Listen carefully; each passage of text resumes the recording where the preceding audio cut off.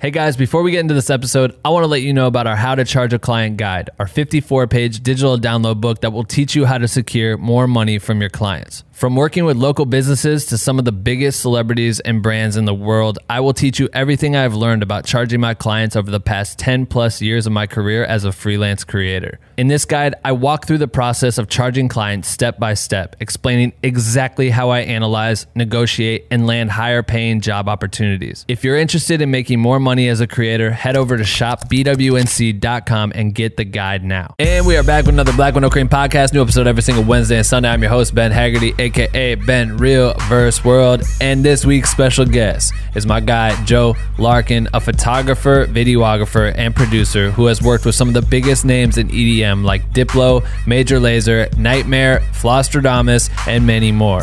Joe is currently touring around the world creating content for Diplo as his full-time videographer and photographer. Joe is also a co-founder of a production company called Curza that produces after movies for festivals and facilitates content for their network of major artists in the EDM space. So, if you have ever wanted to create content for DJs on tour or at festivals, you definitely want to tune into this episode. Joe's story is actually insane, and I didn't know about the long path he had to take to get to where he is today. Some of the things that we talk about are his first year living in LA after graduating from Full Sail University in Florida, where he sent hundreds of resumes out and bombed multiple interviews. The moment he had to decide between a stable job as a casting producer for American Ninja Warrior, a part-time editing gig at Insomniac, or going on tour for a month in Australia with the DJ named Party Favor. His early hustle to make a name for himself in the EDM space, where he would literally fly himself out to major festivals in order to try and book 6 to 7 artist gigs for the weekend. And it worked. The time he passed up shooting for an artist at EDC to make a video for a brand new artist named Nightmare, who ended up blowing up after Skrillex played one of his tracks live in his headlining set. A hilarious story about the time that his personal relationships in the industry got Diplo into a Virgil Abloh show that was completely sold out, and everyone in Diplo's team realized that he was the man. All of that and so much more. Joe dives into how to connect and develop relationships with artists, how he goes about creating viral Instagram content for artists like Diplo, and what he looks for in creators who want to work with Curza and their network of major artists. I'm stoked for you guys to hear this one, but if this is your first time tuning to the podcast, you are probably wondering, what the fuck is Black with No Cream? Great question. Black with No Cream is the illest educational resource for content creators fueled by caffeine. Or at least I take my coffee black with no cream, but you can drink or not drink whatever caffeine you fuck with and still be a part of our community. We have thousands of members from all around the world working together by sharing content, asking for feedback, passing tips and tricks along to one another with the goal of pushing each other to become the best motherfucking content creators on earth. And you can join our private group if you want to by going to bwnc.com/join. We would love to fucking have you. Please join. All right, that's it. Enjoy the work week. Keep creating. Make sure to tune in every single Wednesday and Sunday for a new Black with No Cream podcast episode. And don't forget to follow us on Instagram at Black with No Cream. Subscribe to us on YouTube to access all of our educational content, and share this episode out with someone who needs it if you find it helpful. We appreciate that. And without further ado, I bring to you my episode with Joe Larkin and the most epic podcast intro ever created. Right motherfucking now!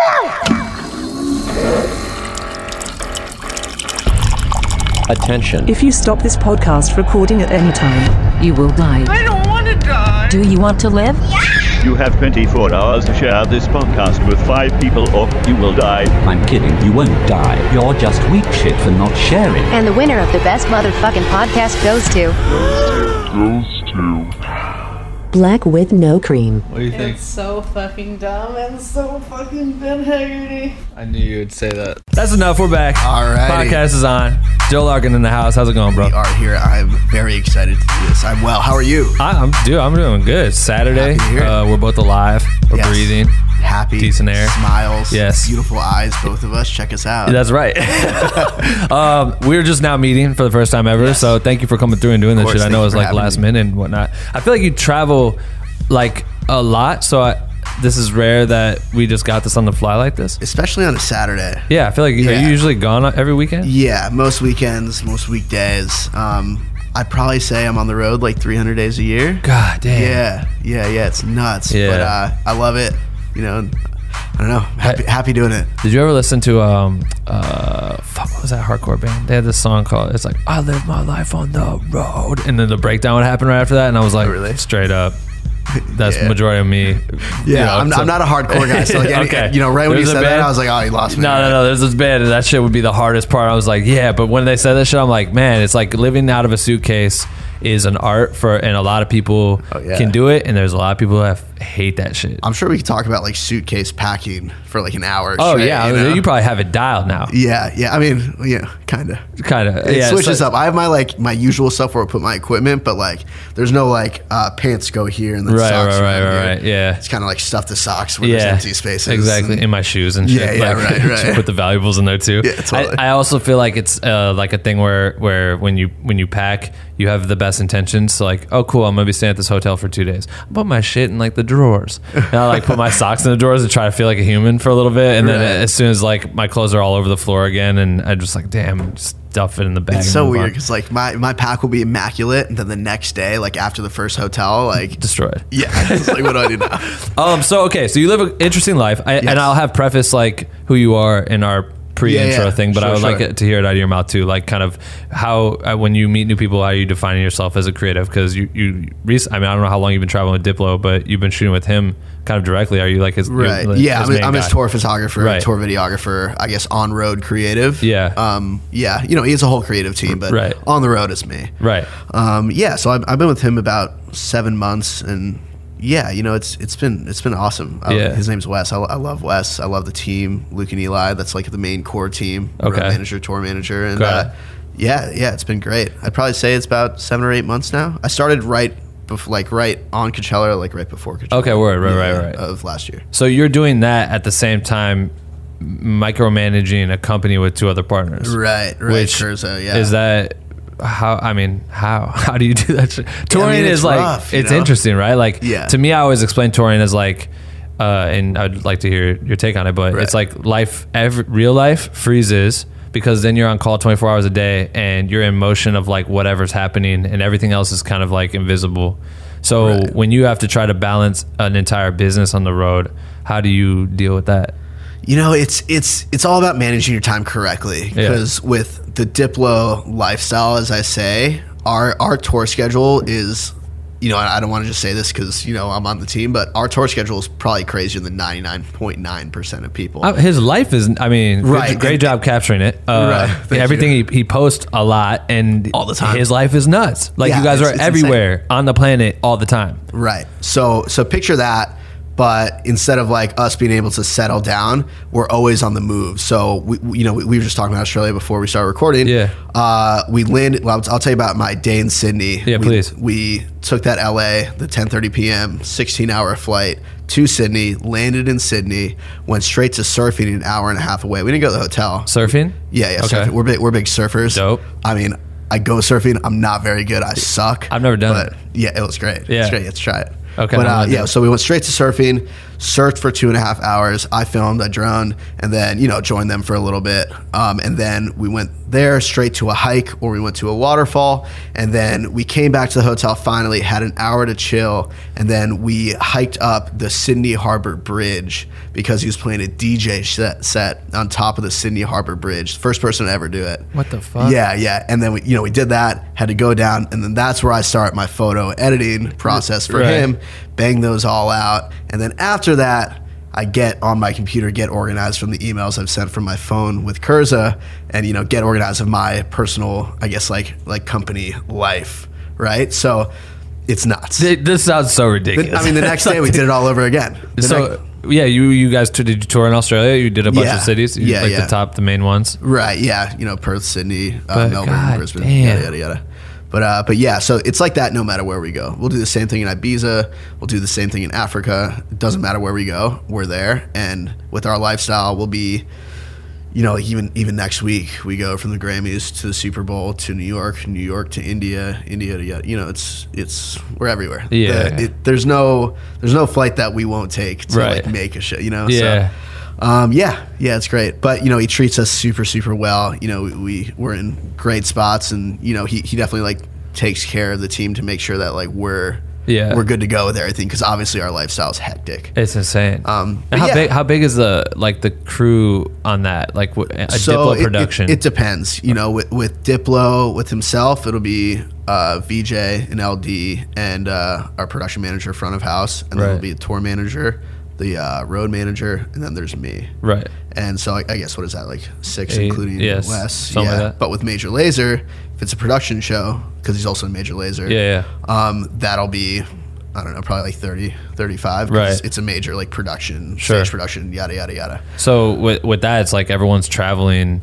I mean, people always see a lot of the DJs are always on PJs and all that shit. Yeah. And thankfully, I'm one of the guys that gets to make the cut. But it also makes sense. I don't know if the crew ever is in the PJ too. Sometimes if he has to get LDVJ. Yeah, because I feel like it's like you have to just get the main priority people that make the show happen, you know, on the plane. I think I talked to Neil about this too. It's I remember there was one podcast that I remember you were talking about. Yeah, because it's like it is important. It's like making sure that the whole squad can get there, but in the amount of shows he's capable of doing as Diplo, it's like, yo, you just said we're Super Bowl, then we're in New York, and we're blah blah blah, we're here and here and here, and he wants to play like 3 shows in one night in 2 different cities, and it's like, get the squad to those places, do it. That's so crazy. Totally. But on top of it, so you're on the fly during the days, like while you're shooting and droning and going to the surf spots and all this stuff. You're firing off emails and dealing with client relations as well. Like on the side, because I don't like for them to mix too much. You know, I because Wes needs someone that's there for Wes. Right.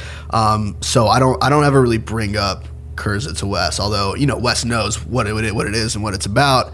I don't really like to, if you know, when it's Wes time, I really try to stick to making sure that he's happy with everything he needs. Totally. Because, you know, obviously our lifestyles go. Yeah. I need to be ready for anything. Right.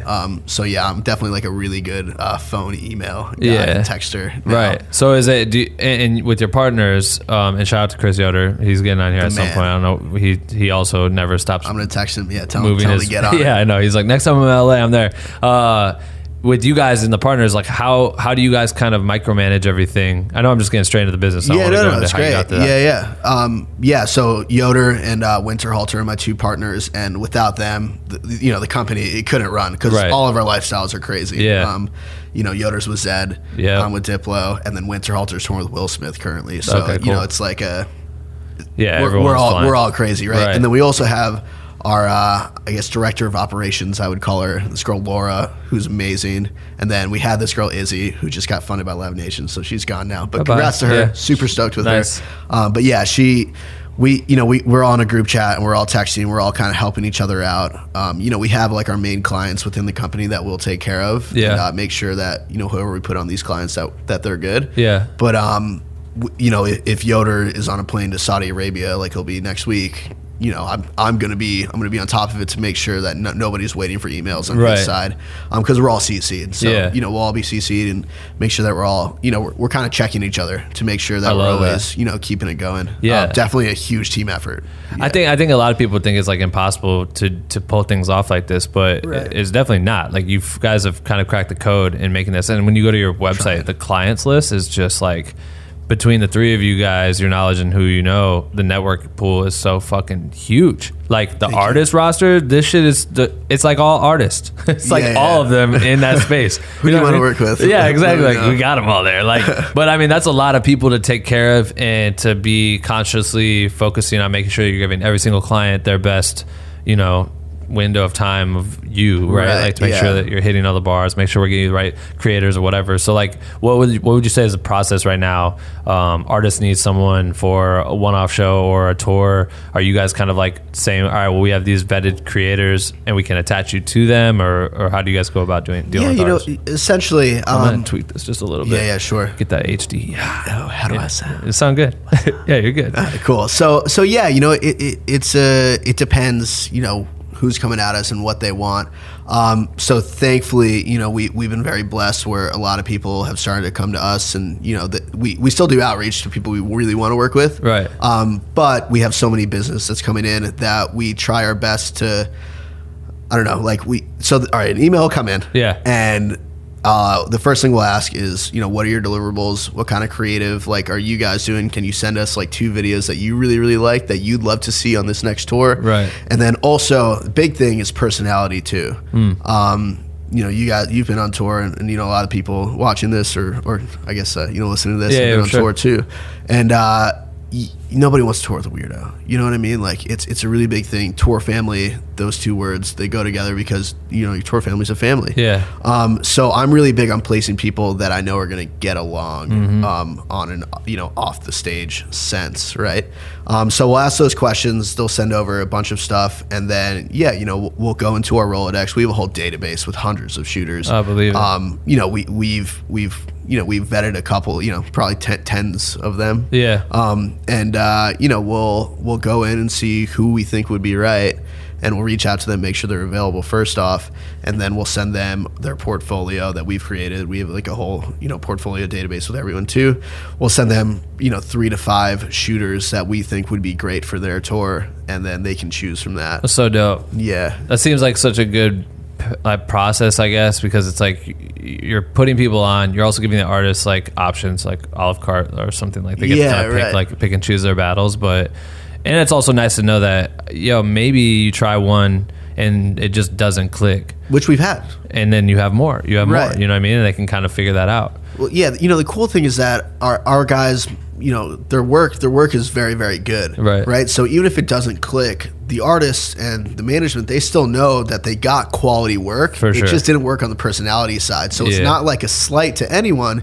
Just, hey, it wasn't a fit. Let's see who else you have who may be. Yeah. We've been really good about retaining, a bunch of business if it doesn't work out the first time. Yeah, because I mean, you can't. There's no way to truly know that two people are going to click. Right. I've had it on tour with certain artists. It was fine, but we just didn't click personality wise. Right. So there's no hard feelings. Yeah. Just facts. Right. Okay. I can talk about this, and we will talk about this a little bit more. Sure. I think I want to know more about you and how you kind of figured this whole system out. But before that, it's like, as a creative, you coming up in this. Where are you from originally? I'm from Boca Raton, Florida. Where's that at? It's like it's like 30 minutes north of Fort Lauderdale and an hour north of Miami. Okay, dope. Yeah. It's where everybody's grandparents go to live out their later years. Really? Yeah. It's like a retirement city. Super Jewish. I am Jewish. Shout out to the Jews.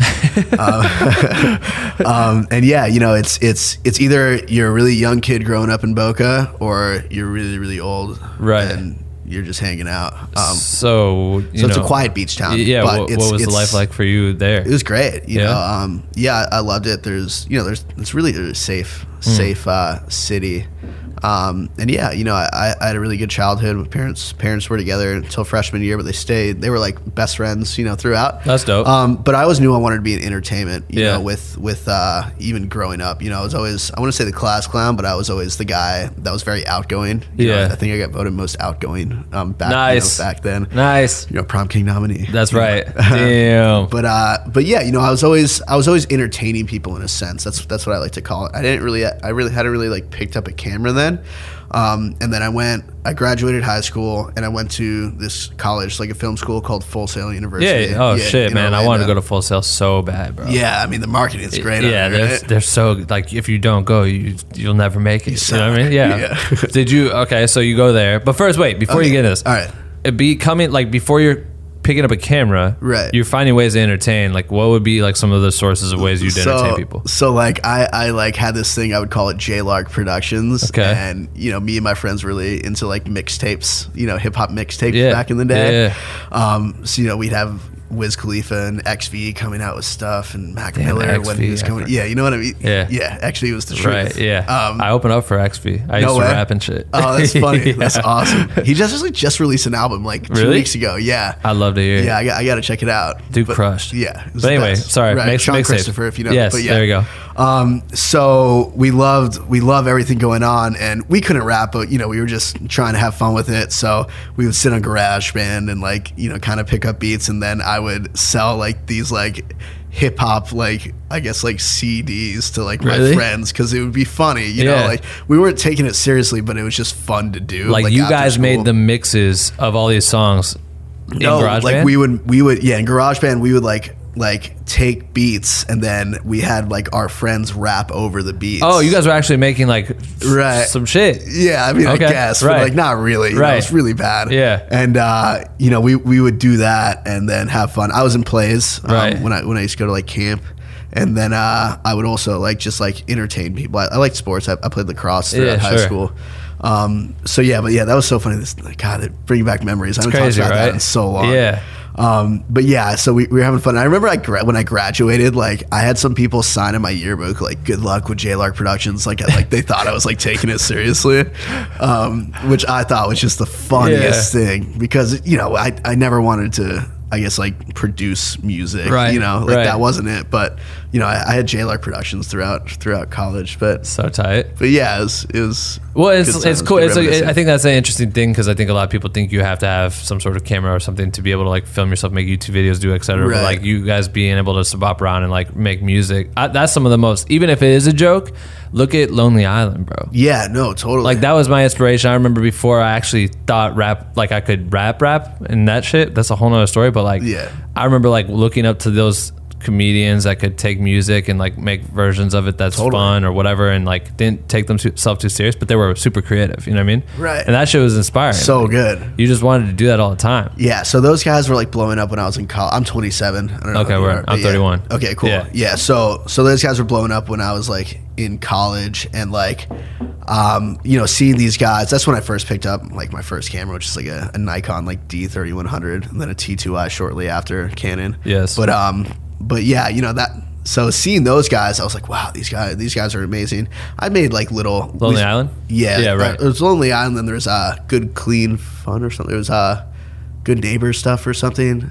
I don't know. I'm gonna find it. Yeah, I'm gonna send it to you. That is. But yeah, so that stuff started happening in college, and Full Sail was really cool. They would give us like challenges and like try to help us like, I guess, like make smaller short form videos, just for like fun to like build our skills. I got out of the high school stuff. I hope that's okay. Yeah, no, I'm good. I'm cool. But I just wanted to know because it's like, you know, how do people? Some people don't know. They don't know how to fucking like express themselves outside of needing a camera, and then they say they can't because they can't afford one or whatever. You know what I mean? That it's like, nah, you can do. There's so many different ways to do totally. But you bought the camera for video. Well, I bought it because it was everyone started like grabbing these things, and you know. With Full Sail, they teach us how to use really, really expensive cameras, like the stuff I couldn't really afford. Yeah, of course. And I probably still, it's like 100, you know, it's like the Arri Alexas and stuff, you know. But, and so, you know, I was like, okay, cool. What can I do? And I would ask my friends, you know, my friend had just got it like a 5D Mark II. Right. And then someone else had just got a T2i. Like, what do you think? And I did my research.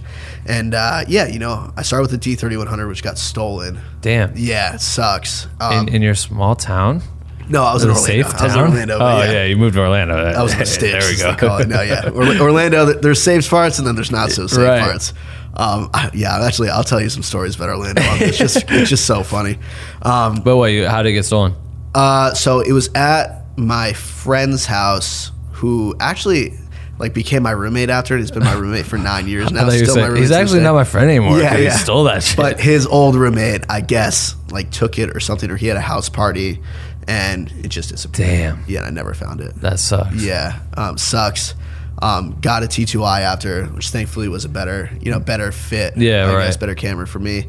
And yeah, you know, I guess I would just like take photos every now and then. We had like a black and white like photo class, which I thought was really, really important, and I still think it's important for anyone to like just like learn, because black and white, I don't know, you don't really worry about the colors. It's all about composition and like trying to show something and like gain emotion from, you know, still.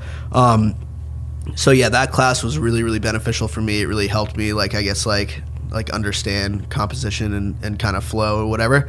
And yeah, I just started making like these little videos for fun, you know, music videos, you know, and you know, hip hop music videos. They loved it.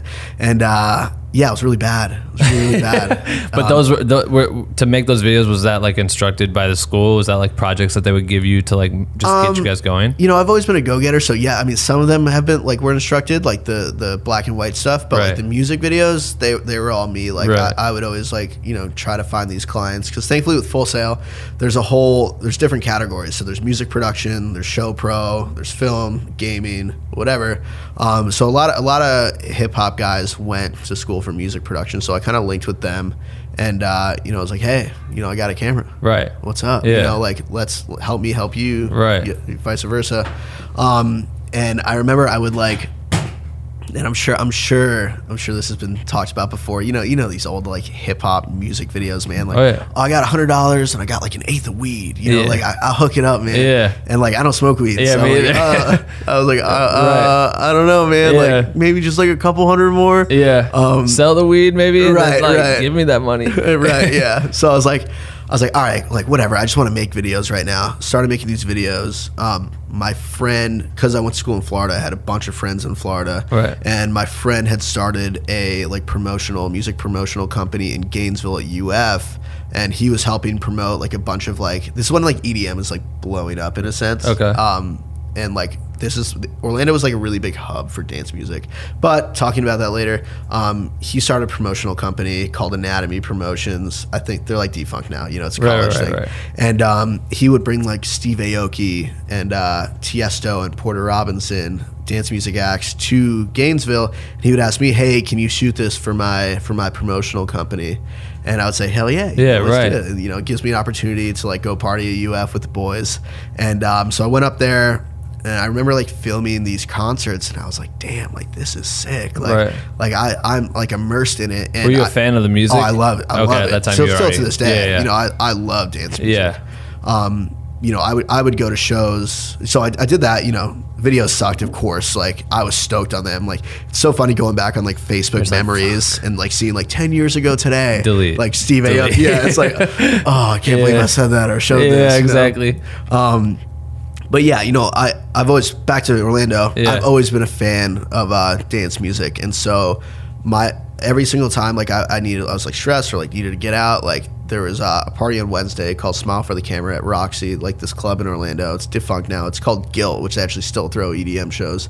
But I would just go there and I would just go, I guess like rage, and, like have fun with the friends. And you know, I remember seeing like Skrillex for like $10. Damn. And, you know, it's just a bunch of big guys in small like club venues. That'd be so fun. It was the best, you know, and I loved just having fun and dancing and doing my thing. You know, I was always the guy in the middle, like starting stuff. So, you know, I did that, and you know, that was great for 2 years. I was going to move to Atlanta, Georgia, because I wanted to. Originally, I was in TV and movies, which I'll slowly get into.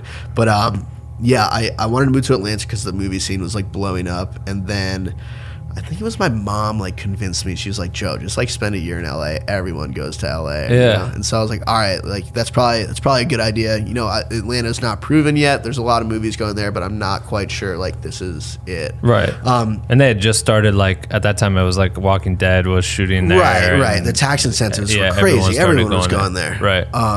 And so, and my roommate was from Atlanta, who's my roommate to this day in LA. Yeah, right. And so he was like, I'm going to come to Atlanta. I'm going to go to Atlanta. You know, you can do whatever, but you're more than welcome to come. Right. I moved to LA.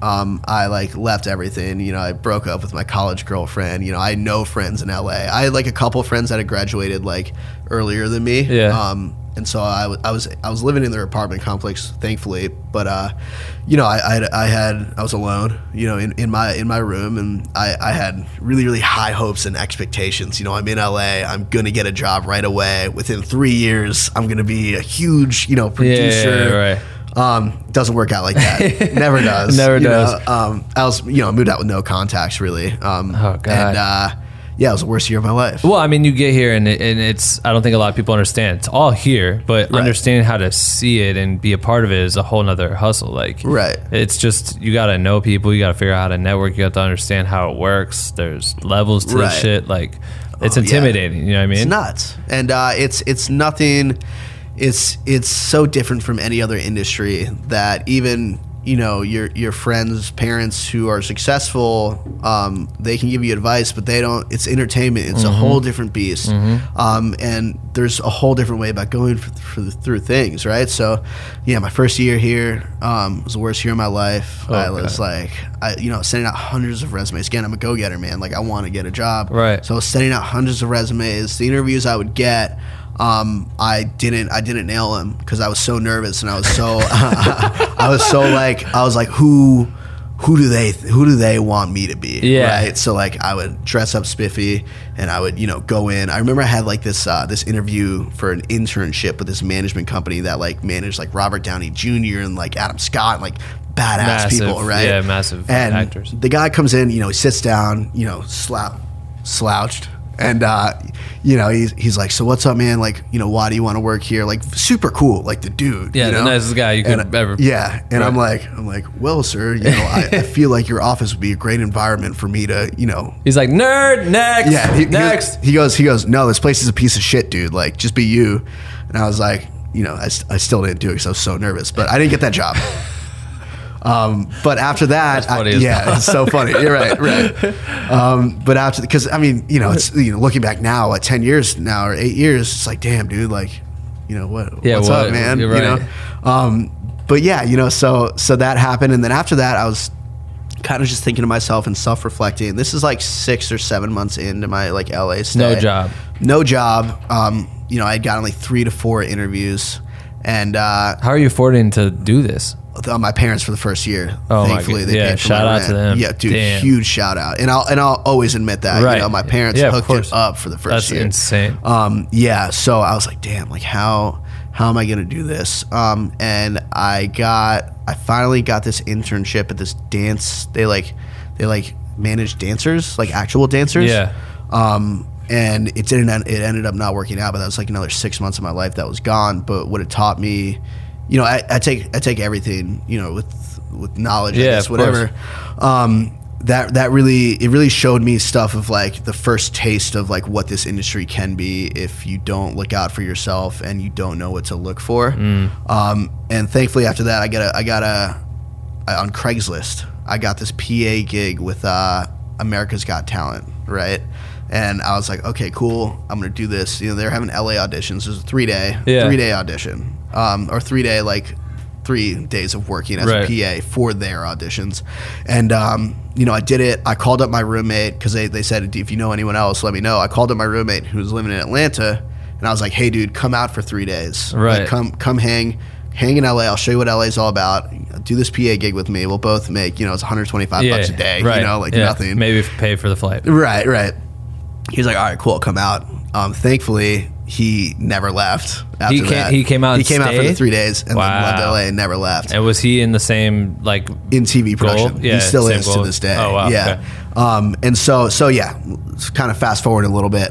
I started getting more and more PA gigs, and I finally... How I got out of this, like, dance internship was X Factor was starting a new season, and I was able to snag like a PA position on X Factor. For the whole season. Dope. Yeah, so I was like, hey guys, I'm leaving. They were pissed. I was like, whatever, dude. Like you were the worst to me.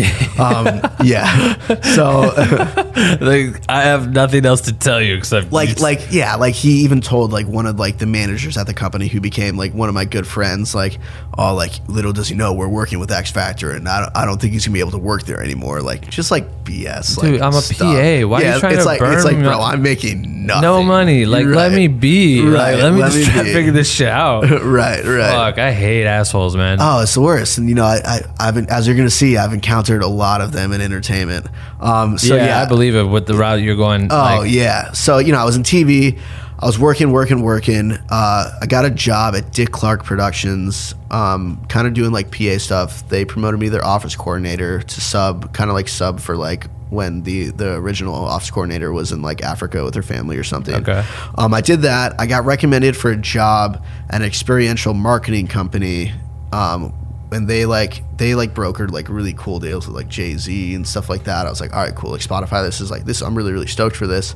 It didn't end up working there. I've only been fired from one job. It was that job. Really? I was a second executive assistant to the CEO.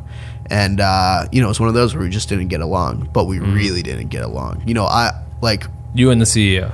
Yeah, which will never work out. Yeah, that's never gonna happen. Right. So with me, I'm me. Like we're talking now, like I'm not faking it for cameras, like whatever. Right. Yeah. I'm me. I'm chill. Yeah. Like, I'm gonna slouch. I'm gonna talk like how I talk, I guess. And he didn't like that. He wanted a very professional person. And so it just didn't work out. So that happened. And I went back in TV, thankfully, some PA gigs, worked my way up, and I started casting TV shows. I got on the casting side. So American Ninja Warrior ended up calling me, say, hey, we need you, associate casting producer. I had worked with them for like a one-off, the season before. Yeah. And they're like, hey, come on. I really like this guy, Jeffrey. And he's the man. I'm still friends with this day. He's like, hey, I need you for the season. So I went on for the season. I ended up working with Ninja Warrior for like 2 or 3 years as associate like casting producer. So when you say that, like you're going on the show to cast the people that are going to compete, right? And is that like ongoing, like because every episode's new people? So it's like a seasonal basis. So it's basically I was with them like 8 months a year, I would say. So we would have the I guess casting process, which would take like 3 or 4 months, with a deadline for applications, because there's so many people applying for this show. Yeah. So basically my job through there in the beginning of that was we would get in applications, but we also do outreach to a bunch of people. Like for me, one of my jobs that I like kind of made my job was I would find like NFL athletes and different athletes and actors to try to be on the show. I like to pull a celebrity. Right. And how I would do it is Twitter. It's like 2013, 2014 now. And, I would do it through Twitter. I would send out tweets to people. Like I'd tweet like at Michael B. Jordan and, Travis Kelce, NFL player, stuff like that. With their Twitter account? No, with my Twitter account. With your personal? Yeah. Cause I also knew I was like, cool. Like let's start getting some, maybe we'll get some cool follows out of this and I can use them for the future. Yeah. So I would tweet at these people, and it was crazy. Like people would like Michael B. Jordan like responded to me. Really? And I was like, oh, this is cool, man. Yeah. Didn't work out. Right. But I had like Simon Rex, who's Dirt Nasty. Yeah, of course. Dirt Nasty, man. Yeah, the man. Great guy. Legend. Yeah. So yeah, he was on the show, or like was almost on the show. I don't know what happened. And then Travis Kelce, and a bunch of NFL players. Yeah. John Ryan, Seattle Seahawks, Super Bowl champ. He's a kicker. Steve Weatherford, yada yada. Anyways, right. Mad people. Yes, people started coming to me, and I thought that was super cool. And then there was I don't know how we got him, or if it was from a tweet, but I got connected to the CEO of Cliff Bar, like the actual. I listened to what podcast? How We Built This. That they interviewed that dude. Oh, really? Crazy. Yeah. Yeah, he's the man. Yeah. And he sent over. He did it. Yeah, he did it. What the fuck? And he was so funny. He sent me like boxes on boxes of Cliff Bars really? as a thank you. Yeah. Wait. I brought him to the office, some nice, but I also kept a couple for myself. How did he do? Did he make I don't remember. Do you even watch after you get him on, or is it just I watch like moving it because on it's to the fun? next one? Yeah, you obviously know what's going to happen.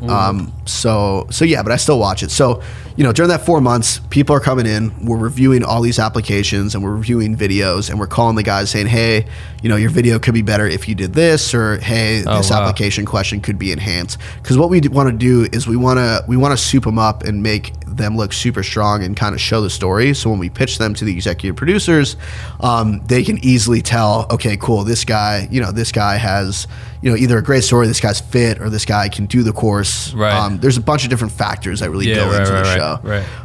So we were doing that. Once people got picked, we would then go in and prep for these shows. And during shoot days, we would play, I guess, talent wranglers or talent producers in a sense. Sure. Where we would be with the talent the whole time, making sure they're good, they're ready, they're good to go. And we do that throughout up until Vegas. And Vegas always fell during a festival called Electric Daisy Carnival, EDC. Sure. And they were like right next to each other always. So I thought that was really fun because I'm a dance music fan. Yeah, right. Anyways, throughout those 2 to 3 years, it's really long, like 12 to 14 hour jobs. It was fun because I had a really, really great crew, but it's stressful because you're working a lot. Right. So again, how I would de-stress is I would go to the festivals, EDM concerts. Right. I would go to Exchange LA, and Avalon was popping back then. It's called something else now, but I used to go to Create Nightclub Academy, it's called now. And yeah, so I would go to these clubs, and I was always used to see these photographers and videographers with these DJs, and I'd always like wait, and I'd always be like, oh cool, I'm gonna be in the recap, maybe like I'm gonna get my photo taken, like it'd be cool to see it on like someone's Instagram. And I would never see it either. What would happen is I would never see the photos or videos, or if I saw the video recaps, I just didn't think they were that good back then. Yeah. And so it's like 2014, and I'm thinking, I'm like, oh, you know what? Maybe this could be like cool for me to do during the weekends. And it'd also be like my access to get backstage and like mingle with my like favorite like musicians or celebrities or whatever. And had you been like during this whole process of trying to find work, you haven't been shooting? Not holding a camera. No. Okay, cool. No, so I didn't know. So this is access ticket for you. It's like, if I figure this out, I can get right. But my friend who was my like festy bestie, as I'll call it, like this guy, right. Yeah, I know. Rave name, whatever. Yeah. This guy James Davis, he goes by JD2 Pictures, he's a music video director. He was like, oh, I know how to shoot a camera. And I was like, cool. Like maybe like I'll get the clients and I'll help produce it. And then like me and you, we can go out and shoot these clubs together. And, I can learn from you while you do that. Right. And so, I remember I posted this on my Instagram like a couple times, but like I would send these guys like pitches almost, but on Facebook, like Facebook Messenger, I'd send them like 3 paragraphs of like why like we'd be good for you and why we would do stuff differently. And I was so surprised because when I sent that, I guess it was really well worded or something, because like a bunch of people started responding to me. Like, and you're hitting these to the artist direct on their Facebook page. Yeah, but what I'm doing is I'm not going for the top dogs like the Tiestos or Skrillexes. Yeah. I'm going for people lower on their management company. Like they're still, I'm looking up these guys' managers, seeing who they manage. And I'm not going for the Skrillexes. I'm going for the people that are just coming up or just growing. Dog. Genius. Right. Because then they're going to see your shit and then they're going to want it for their top dogs. Right, exactly. So smart. Yeah, so I did that, and people would respond to me, and I started meeting with these managers, and this is my weekend thing. Like, I'm not really looking for money, I kind of did a couple ones for free, and then I found out on social media, like Instagram was just blowing up now, and Facebook, people were getting like millions of views on like stupid viral video Facebooks where it's people dancing to your song. It's funny, funny videos, people dancing to your song, and so I was like, and so then I went to these guys, and I was like, hey. Look at these. Let me make these videos for you. Let me, it's just me getting into them more, right? I was like, let me make these funny viral videos for you to I guess like immerse myself so that my name is always in their heads or whatever. So I'd start making these stuff, and I kind of started making these like dumb viral videos that would get like 1 million views. But like, what's an example? Like, what do you mean it would be like funny? It's just of the picture like a Grease dance scene. Okay. But it's over an EDM track.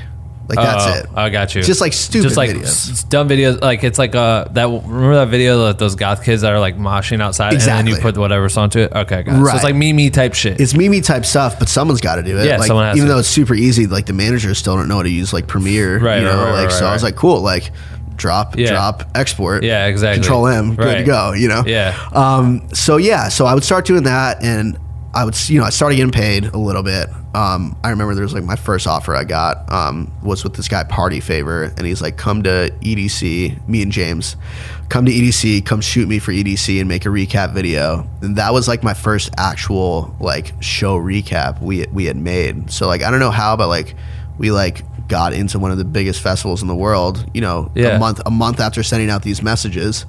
And that was our first recap. Had they seen they hadn't seen, you didn't like make mock versions of it, or? No, I mean James had made like, because again I was just a TV guy, and so James had made a funny, like not funny, but he had made like a, not necessarily even a music video, but like a 30-45 second piece for some artist. I don't even remember his name, and we like would pitch that, be like, this is our quality of work, but like this is what we can do for you.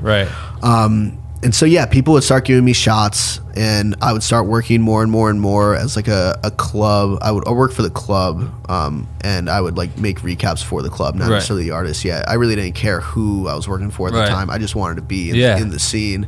And on Monday through Friday, you're doing Ninja Warrior shit. And on Monday and Friday, I was doing Ninja Warrior stuff. Okay, right. Yeah. So I started doing that. I started touring a little bit during the weekends with like lower level artists, and then I remember, and this is funny because Cash Bunny, same story with her. I know. That's what I was gonna say. I was like, have you heard this shit? Because Cash is. You guys need to meet if you don't know each other. No, we know each other. We worked on Lost Lands together. All right, good. Yeah. But I didn't know this until I saw your podcast. Was that Pasquale posted, I need people I need editors and I need video animators. Right. And so I applied just for fun. This is like probably like 6 or 7 months, actually probably like a year plus of me like just like doing these side gigs during the weekend. You know, I need video editors. I sent my stuff because James had since like gone back to doing his thing, and I knew how to use a camera then, and I was also like still pretty crappy, but like, you know, I could get through. I don't always know how to use Premiere, but I could get through a recap now. And people needed content, and it sounds like there wasn't the rise is still going way up for the need for content, as it is even today. Yeah, you know. Sure. So I applied, and I got a call from this guy Bunny, who's a creative director in Insomniac. I'm telling the same story as Cash now, you know, and you know, I didn't pick up because it was an unknown number, and then I listened to the voicemail, and it was this guy named Bunny, and I was like, who the fuck's named Bunny? You know, like what? I was like, is this real? So I called him, and Bunny, he could be your new Festy Bestie or whatever. My new Festy Bestie, right? It's so lame, right? It's so stupid. I love that shit. When you said that, I was like, I wonder if I literally was like, Cash Money said a lot of shit like this because she had her whole little squad, and they would go to the festival. What are they? It's the Raveneers, right? Well, Dave, remember what they were called? What was Cash? I think it was Bass Bunnies. Bass Bunnies, man. The Bass Bunnies. Right. Bunny calls you Festy Besties. This is a great. It's so lame culture. It's so funny. Like, yeah, it's great. Shout out to you, Cash Money. This shit is funny. You're the best. Right, go on. Sorry. Yeah. So leaves you a voicemail. Yeah, leaves a good voicemail, and I'm like, oh man, like I need to. I'm gonna call him back. So I called him back. I'm in the Insomniac offices the next week. I meet this guy Charlie, who's the lead editor at Insomniac, and he's like, yeah, dude, like we're like really, really backed up. Like we really need like part-time editors. Can you do this? And I was like, well, I have this job, but I can come in like after maybe. And he was like, cool. Like honestly, like whatever hours you need, just come in and like we'll give you like projects and just work on the projects, right? Right. So what ended up happening is I would work at Ninja Warrior like 9 to 5, 9 to 7, 9 to 8 or whatever. Isn't that in Vegas? No, that's the finals are in Vegas. The finals are in Vegas. The offices are in Burbank. Okay, got it. Or I don't know where they are now, but yeah. Okay, cool. And so I was working like 9 to 7, call it Ninja Warrior. Yeah. I would leave that job, go eat quick, go straight to Insomniac, which is in Beverly Hills. It's another hour drive. I would edit, let's just call it from like 9 to 1 a.m. every day, like or the weekdays, you know, Monday through Friday. And then I would tour when I could or like do these gigs during the weekend. And so, yeah, I was essentially doing 3 jobs for like 7 months. Oh my God. And it wasn't because like I wanted the money. It was like, they were all paying me, but it was because I loved it, man. Yeah. Like this is so cool to me, especially being an Insomniac. Like, dude, right? Like, what is going on? Yeah. Man? But working 3 jobs and having that kind of lifestyle it's messed up. And for those who don't know or haven't heard Cash, could you explain Insomniac and like why you would want to work for someone like Insomniac? Right. So Insomniac is essentially a festival production company. It's become more of like a brand now, I guess, or like a big production company. They produce the biggest dance festivals in the world. They also have a stake in Rolling Loud. I think they're like mutual partners or whatever. And they do a bunch of really, really crazy festivals. Right. If you just even look up Insomniac festivals, like if you're a festival goer, you've probably been to one of their festivals. Right. So when they called me, and as an avid festival goer, I was like, oh my God, like this is amazing. Yeah. Right. So I would, was that good enough? Yeah, no, definitely. But and as you're going about like getting into this festival world and shooting with artists, right? And you're still working at Ninja Warrior, are you like trying like during those casual conversations backstage? Are you like, hey, would you be interested in this doing Ninja Warrior? Did you ever pick any artists off? Like no, it was funny. It's a good thought. It's a good good recruiting tool. Yeah, it's a good thought. But yeah, I did not. Yeah, damn, maybe I should have. Right, damn. Yeah. So how long does this path of working 3 jobs and basically not sleeping while working at a place called Insomniac, right? Like how long does this go for? Like 7 months. Okay. And then it got to the point. It's like December. It's like December of 2014 or 15 or something. Around that span. And I'd gone to Australia in May. Let's just call it 2015. Okay. I'd gone to Australia in May for my first Australia tour with these guys named Boombox Cartel. Okay. Their first Australia tour ever too. And like right when that happened, for some reason, I think everyone in like dance music looked and said, oh crap, this guy's touring internationally. You know, like we should look at him, because like if someone took him on tour like and spent that kind of money, you know, maybe there's something there. Right. So that like last 6 months of like 2015, I started getting a lot of offers, a lot of really cool stuff too, bigger artists, whatever. And I had gotten an offer to start 2017, all of January in Australia, or it might, 2016 in Australia, and. So then I have a decision to make now, right? Because Ninja Warrior is not going to let me take a month off. There's no way. Yeah. Insomniac was trying to hire me full time as one of their editors, or I could go on tour for a month and see what happens, right? So this is the hardest decision I've ever had to make in my life, man. You know, and I still remember it to this day. I remember calling my dad, and I was just like, dude, like what do I do, man? Like what, like. All three have like pretty solid like paths that I could take. Like I could see like the 3 to 5 year plans for each path.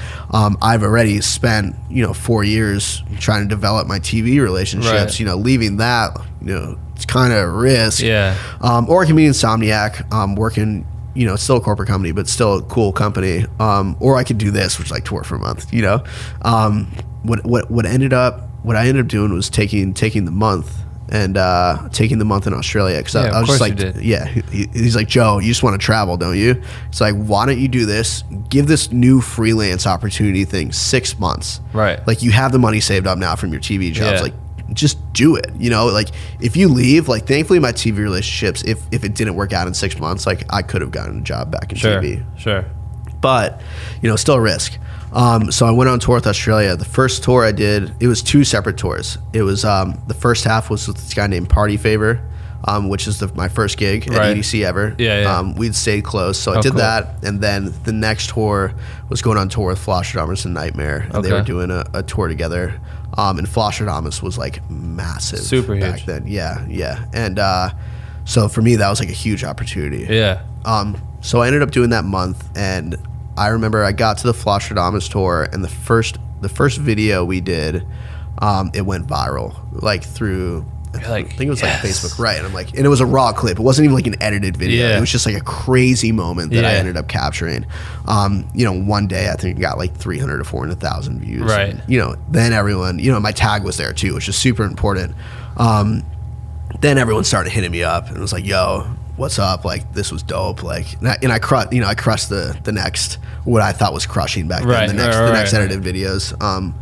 And so, I finished that tour and I started making it work. I started hustling, reaching out to these managers, and Ultra that year, this guy, Will Runzel, who I attribute with like my beginning years, like essential to my beginning years. He's a manager, and I remember I'm going to Ultra. For the festival? No, a manager for artists. Oh, okay, word. Yeah, and so he runs a company called Prodigy Artists. It's like a big bass music artist management company.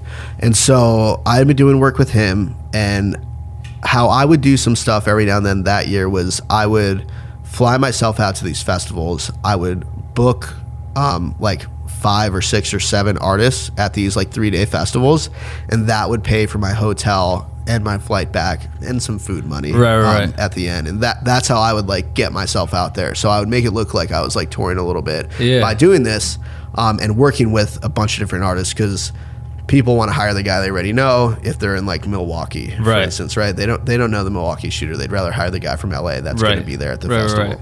So I would do that for like, I don't know. I did it. I don't know, like 6 or 7 festivals a year for that year, and I would just really, really make myself known and really keep myself close to these guys. So the second they needed someone, they would think of your boy Joe. Yeah, of course. So I did that, and then I remember I was at Ultra, which it's an hour away from my home. So I would go down every year no matter what. Like Ultra is my main festival, right? And I remember Saturday was going to be my day off. I was just going to go party and let loose and enjoy my festival experience. And I remember I got a call from this guy, Will, on Thursday. He's like, hey, I have this new guy named Nightmare. Like, he doesn't have any experience. He has no shows. But like, I believe in him. Like, please do this for me. Like, I'll pay you your full rate. He's playing like a bunch of showcases on that Saturday. Make a video recap. We want it different. We want it really, really cool. Can you please just do this for me, like as a favor? And of course, we'll pay you as as we want you to. And I was like, dude, I don't know. But I was like, okay, like I will. Because it takes sacrifice to get some sacrifice, whatever. So I was like, all right, cool. I won't party for the day I wanted to. Right. I'm gonna go shoot this video, which I still love doing. So Friday comes along. I'm with this artist called Grand Theft, and he's playing Ultra on Saturday. But I'm at like one of his showcases on Friday, and he goes, "Hey, dude, like, I really love working with you. Can you come shoot Ultra for me tomorrow?" And I had never shot Ultra before. And so I was. This is on Friday. He's asking you to come on Saturday. On Friday, at 2 a.m., Grand Theft is saying, "Hey, I'm playing at like 5 p.m. at Ultra on Saturday. Right. Can you help me out?" And you're supposed to be shooting this other kid. I'm supposed to be shooting Nightmare, No Name, at the time, and not at Ultra. It's like at a club or something. Like showcase. Okay, showcase. Like for like 8 people. Right. Like he's a nobody at this time. Yeah. And I go, shoot, man, like. I don't know, like, let me call Will and let me see what the actual schedule is. I call Will and he's like, bro, like, don't do this to me, man. Like, you can't like cancel. And I'm like, I'm not canceling. I just want to see the schedule. Yeah. Like, can I please try to bust ass? It's like, so 5 o'clock is the bigger artist. This guy is what time? All day. Oh, yeah, shit. Essentially. So because he wants like the lifestyle piece or whatever. Right. So I was like, all right. I tell Grand Theft, he's like cool about it. Thankfully, he knows this last minute, and I go to shoot this guy Nightmare, and we vibe along, we get along really, really well, and we make like what I think is a cool video, but with my skill set at the time, like looking back now, it's not that cool of a video, but like we're growing together, right? Yeah. And I remember that Sunday comes along, and Skrillex played Skrillex played like all like known songs. And then he played one unreleased song, and it happened to be a Nightmare Street track. Oh shit! And Will's Genius. Do you have a tissue by chance? Actually, probably. Sorry. We can cut real quick. Yeah. What up, creators? I want to remind you about our community at jointhehomies.com. The homies are the squad of legends who support what we do here at Black with No Cream, so we can continue to build this platform into the best educational space for content creators on earth. And in return for that support, we give you a bunch of sick perks all month long, like access to our live stream tutorials and hangouts, bonus podcast episodes, and so much more. Check us out at jointhehomies.com. Let's go! Okay, so Skrillex is going to play an unreleased song. Right, which we didn't know about. Okay. He even didn't know about. You so he played he played all released songs, and the one song that was unreleased happened to be this song called Nightmare. It was called Street, and it was by Nightmare. Right. And Will's genius was that he marketed it like a pro, and he made everyone know that this was, a Nightmare track. And so all the blogs started blowing up, because I guess it was like such a big deal that like there was only one unreleased song in his set. And Nightmare blew up from there, man. Like he started touring a ton, and within a year or two, he was one of the biggest names in bass music, right? Damn. So what ended up happening was, I was with him from the start, and so I started touring with him. And me and his name is Tyler. Me and Tyler Nightmare, like, still good friends to this day. We live like, he lives up the hill. We live like a 10-minute walk from each other. Right. But yeah, so I toured with him a lot, and when I was touring with him, I started, again, what happened is that everyone's looking and going, okay, cool, Joe's touring now, but he's actually like touring as a videographer. Right. Like, it's not one-offs, not every other weekend.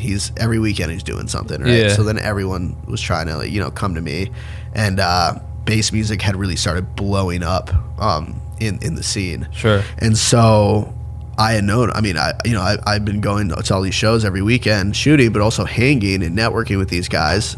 And everyone started blowing up, and so then I started working with a bunch of acts that were hot. Yeah, right. And so what ended up happening is that people would see my videos because they wanted to see. Everyone was really cool about tagging, right? And so they would tag me in a bunch of stuff, and then slowly people would be like, "Okay, cool, Joe's like the bass guy." Right. I don't know that's I'm labeling myself sure, that. I don't know if it is, but yeah, you're in it. But yeah, I'm in it. I'm doing it, right? And I'm making money. I'm like, I can like support myself on this like freelance video lifestyle, which I thought was awesome. That's so dope. Was the dude that the dude that you originally had come with you to the first show that was like shooting, you were kind of producing? Yeah, James. Yeah. Was he in the space at all, or what was he doing? No, he was doing like music video stuff. That's what he wants to do, and that's that's what he does. Right. And so he wanted to do that stuff. Like total respect. Like, dude, go for it. That's dope though. What a connect, like to be able to build it from that and just wing it. Like, yeah, he's stoked too because we'll go to shows together, and I'll get him into stuff, and it'll be awesome. Right. And so I'm starting to tour. I'm starting to do well. I'm also growing my skills, which is really, really important. No matter what, we're all always growing. Yeah, absolutely. Yeah, I mean, you're gonna keep shooting, keep editing. You're gonna try to keep learning new shit. Like it's inevitable. And when you say touring, because you mentioned weekends, like you're busy every weekend. So tour. EDM artists really only target weekend shows, right? Or do they do? A lot of the times it's like 3-day shows. Friday, Saturday, Sunday, or Thursday, Friday, Saturday. Fly in, fly out shows. We're not on a bus. Right. I didn't do my first bus until like 2.5 years into like touring, I guess. Right. So that's basically what I was doing, and then like during the days I was kind of just like doing photo shoots and stuff to like help supplement my income a little bit, or like editing videos.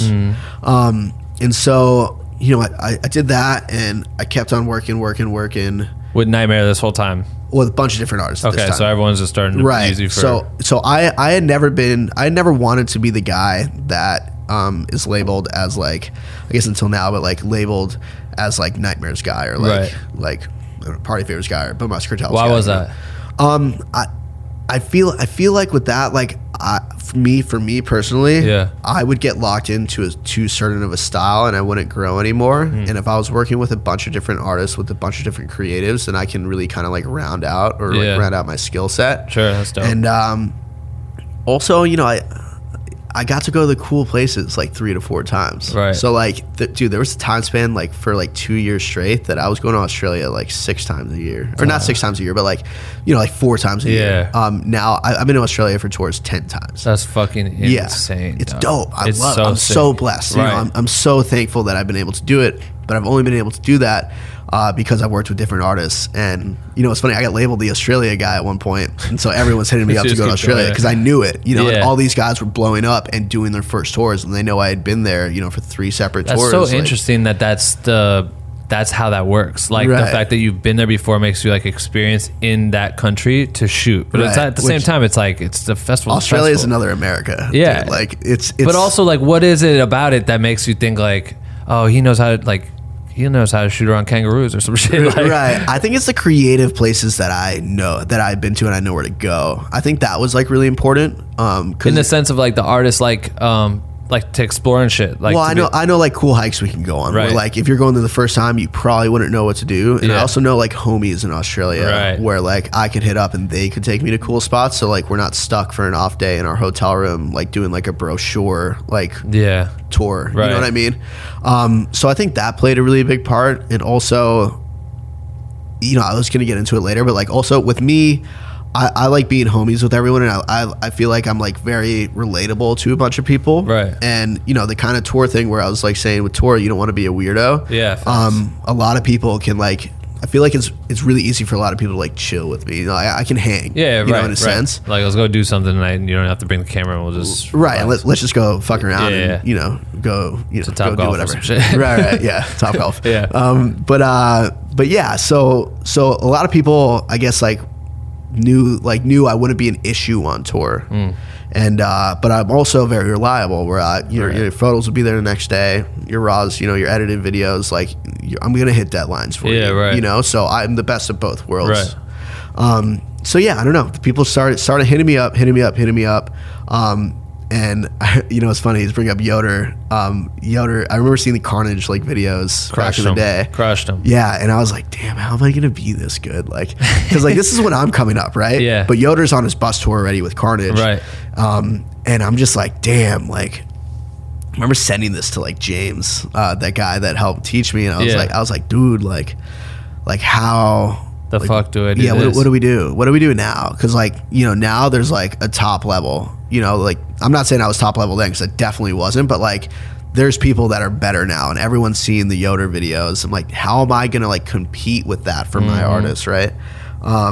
But then I realized, you just got to work on your skill set. Some people just have it. Yoder to this day is a god. Right. The guy kills. I bet he's such a, like, I remember, studying all these different artists and, like, coming from the hip hop world and shit, not knowing much about EDM. Like, he was my break into it. And Carnage, recognizing him from, like, having worked with, like, a bunch of rappers. It's like, oh, cool. And then you watch the way he would create these recaps. I studied the fuck out of that shit. Like, I pay homage to him all the time because I'm like, I would watch those recaps. There's so many other recaps I would study while living in Iowa, trying to be like, what would I do if I could get in there and work with these artists? Totally. You know what I mean? And then try to find out for sure.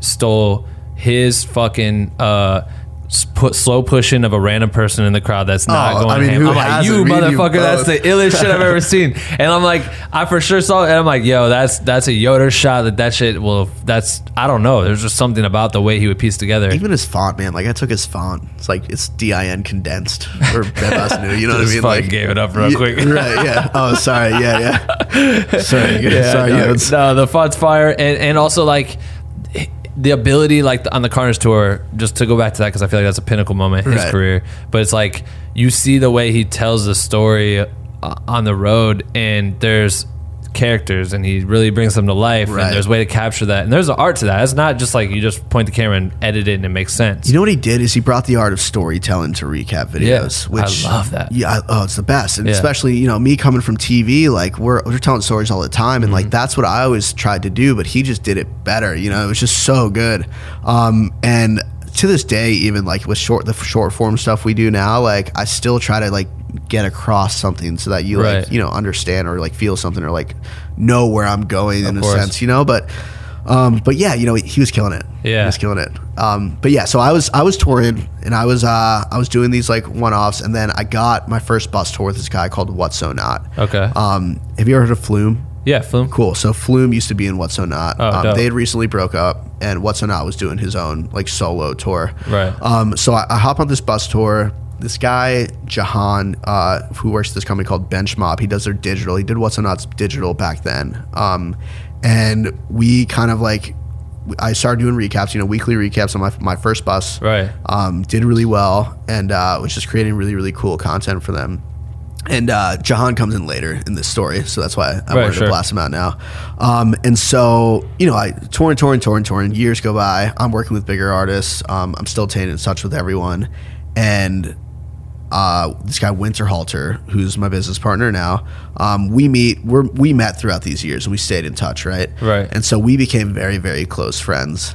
And there's one day, like, where me and him were just having like a phone call, just kind of chatting and catching up, and he's like, dude, like, I feel like everyone has gotten a way to like organize dance music in a way, and like I feel like with creative and content, it's the wild, wild west. And I was like, you know what? Yeah, you're right. And he goes, so why aren't we creating the way of like organizing how creatives are found, or how creatives are like how we create? Like, why aren't we like trying to tame? I'm making this up, but like trying to tame the wild, wild west. Like how do we create structure so that we're not so freelance? If we leave an artist, we have to hit up people, or they have to reach out. Right. Let's create that structure. So this it's like 2 years ago. 2017. I guess 2, 3. Sure. Yeah. Right. Now it's 2020. Right. How's that work? I don't know. Right. And so I was like, yeah. I mean, dude, you're totally right. Fast forward to a year of us like talking about it. We start this company. We had like started doing like a little bit of it, but we hadn't really like gone into it like full like we had. And so it was originally called like this stupid name called Chameleon. Okay. That was our company name. Right. And we had put people on some tours, and that was the extent of it. We just put people on tours, helping them out. And then me and Yoder were in Chicago one night, and he had kind of, we had always been like friends, but we really got into it one night. We were at this club with Carnage, actually. But yeah, so I was talking with Yoder. I was like, yo, this is what we're doing. Just kind of, he's asking what's up. So I'm like, hey, this is what we're doing. Like, this is our plan, kind of. We're just trying to change the way like content is like, I guess, managed in a sense. Sure. I don't really know how to say it. Or bought, like, yeah. They're really like trying, because you become a trusted source. Like, you guys being vets, at that point. Exactly. So we've been doing this for years, man. We know everyone at this point. And Yoder's like, yeah, dude, that's like a really good idea, actually. Fast forward a couple weeks, and he shoots me a call, and he's like, yo, like, I can't stop thinking about, like, you know, what you guys are creating. Like, I really want to be a part of this. And so, you know, it's so funny because, like, just for me, it comes so full circle that, like, you know, I was watching Yoder's videos, being like, how am I going to get this good? And, you know, now, you know, I work, you know, next to him, which is so great. But, you know, back to that, he's like, yo, I really want to be a part of this. And, you know, I talked with James, and I was like, you know, me and James were like, yeah, let's do it, you know. You know, bringing in partners is always tough. Right. Just because of percentages and, you know, what they can bring to the table. But, you know, Yoder was bringing in a lot to the table. Right. So, you know, of course we were super, super excited to have him on. And, you know, right when we got him on, we got to work. We started a new LLC because Chameleon was really doing stuff. So we started Curza. We named it Curza. How'd you come up with that name? Yeah, so Curza doesn't really have like it's not defined, and that's what we really liked. And also, there's not many 5-letter words left that like kind of flow, right? And that's honestly the extent of it. I could easily like think you guys may be an EDM act. Yeah, I mean, maybe. You know what's funny is because like, you have content of performances, and if I'm me and don't know what that motherfucker looks like on stage, and that's whoever, I'm like, oh yeah, they're fucking lit. Like they got crazy content. It's crazy. Yeah, you know, it's honestly, yeah, you know, you never know. But there's actually like someone with a similar name that I think is like just starting to come up. Really? Like, I think it's like KUSA or something, or like KUR like ZA. That's crazy. Or KURSA. Y'all should collab for sure. Yeah, I mean, maybe we'll see. Right. Let's see if he tries to send us a cease and desist. Right. Good luck. Yeah, motherfucker. We've been doing this. Yeah. But when you guys come together, you start the company, and is it like you guys literally just taking like a cut to get an artist connected to a creator? I mean, in a sense, is that how your business model? You know, people ask that all the time, and like I feel like we're doing more than just taking a cut. Like for me, you know, we had always recommended people. Right. You know, we had gotten so busy. The three of us had gotten so busy before Curza that we would always just like, as homies, recommend you know our guys. Right. Just, you know, let everyone eat. You know, but then it got to a point where we wanted to make sure like with Curza, we want our content to be high quality. Like we're by no means like the cheap production guys that will take gigs. You know, we are going to guarantee you some hot, like dope shit. Right. You know, like you're going to get some really, really great content. But you know, it comes with a premium. Yeah, of course. And the premium is also me, Yoder, Winterhalter will, depending on the client, will personally oversee all content and help our creators get by and, you know, make sure it's like we get the V1 before they get the V1. Right. Yeah. And we'll also, you know, help them out with coloring. We'll give them tips on like business growth. You know, we have people that are on payroll, but we also have people that like we contract out. Sure. And we want everyone to win, man. Like we're not here to like smuggle your career and like, you know, make you everything Curza. Right. We want you to be successful. You know what I mean, man? Like so we will give them personal experience like tips and like just like kind of give them shortcuts. You know, I think with us, and you know, we work with a lot of younger creatives who are like 22 now, you know, and they're killing it. And I feel like we're kind of giving them a 3-year shortcut to, of course, right? Yes, yeah, to the shit that like we had to experience and like the BS money that we had to do. Like I remember we just placed a kid with like a really, really high profile artist, and you know, before that he was working with like C-list DJs, like probably making like $300 a show, you know, like, and like that's okay if you're making $300, like it's okay, like we're all building, but like I'm giving you that shortcut, man, you know. And like I feel like that's where, you know, us taking a percentage, well, that's where it's like beneficial for you, man. Like, yeah, you don't gotta explain it to me. I think about that all the time, where it's like I get hit up left and right, especially with Black with No Cream being like an education space. But then people are like, but there's creators in there. They all fucking work. Like I need that. So when you look at it, it's like, all right, as you put on as many homies as possible, you do it. After a while, it's exhausting to like be a middleman all the time. And then I'm like, well, that's also a business play there, because it's like, you did all the work. You did all of the previous work to build relationships, to guarantee quality, to build trust, to do all these things, where maybe a newer art, I'll call a creator an artist, but it's like they're coming into the game. They may be dope, but at the same time, it's like they didn't put in years of experience in traveling to Australia fucking 11 times on the 17-hour flights and doing all this shit and learning who the locals are that could take you to a dope ass fucking waterfall with this and that, or whatever. The homie's got a monkey and shit, and that's good content. It's like that's a lot of work to do, you know what I mean? Right. So for someone to go into it and look at, because I always think that's the funniest part. Like anytime I've ever been like, oh yeah, I'll just take a cut of this, I always feel guilty, like out the gate. Of like, why did I did too. You know what I mean? So I could understand it being strange to try to develop something around that. But what you're saying makes total sense and is completely valid. And for people who would ever go against that method of like building relationships and selling content, it's like, that's how this shit works. You know what I mean? Like in any other industry in the world, that's how that shit works, man. Like you look at lawyers, for instance, and you have a lawyer that works at a law firm, and like let's say a lawyer is making $500 an hour, man. Right. And the law firm is giving their lawyer $500 an hour. You think that client's paying the firm $500 an hour? No, they're paying them like $1,500 to $2,000 an hour. Right. Like, they're taking a huge cut, right? Yeah. So it's like every company outside of entertainment, including entertainment, they all do that. Yeah, of course. We're just bringing that,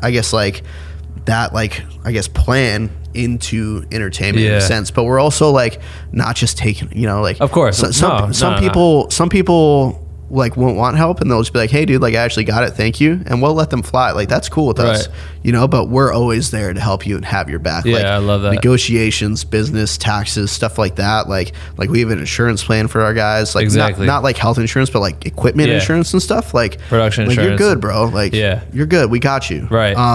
And then we'll also, if we need to tell a client, hey, it's not working out with the artist, which is, or with our creator, which is sometimes a tough conversation for the creator to have. Yeah. We'll do that for you. Right. Like I just had to tell a really, really like high profile, like YouTuber, like, hey, we're not doing this, on behalf of one of my guys, which, it was an awkward conversation for the creator to have himself. That's why he hit me up. Right. And, to do what? Not to do the project or something? Yeah. I mean, they just weren't they weren't organized, and it was going to be a weird like situation if he like had agreed to the terms, right?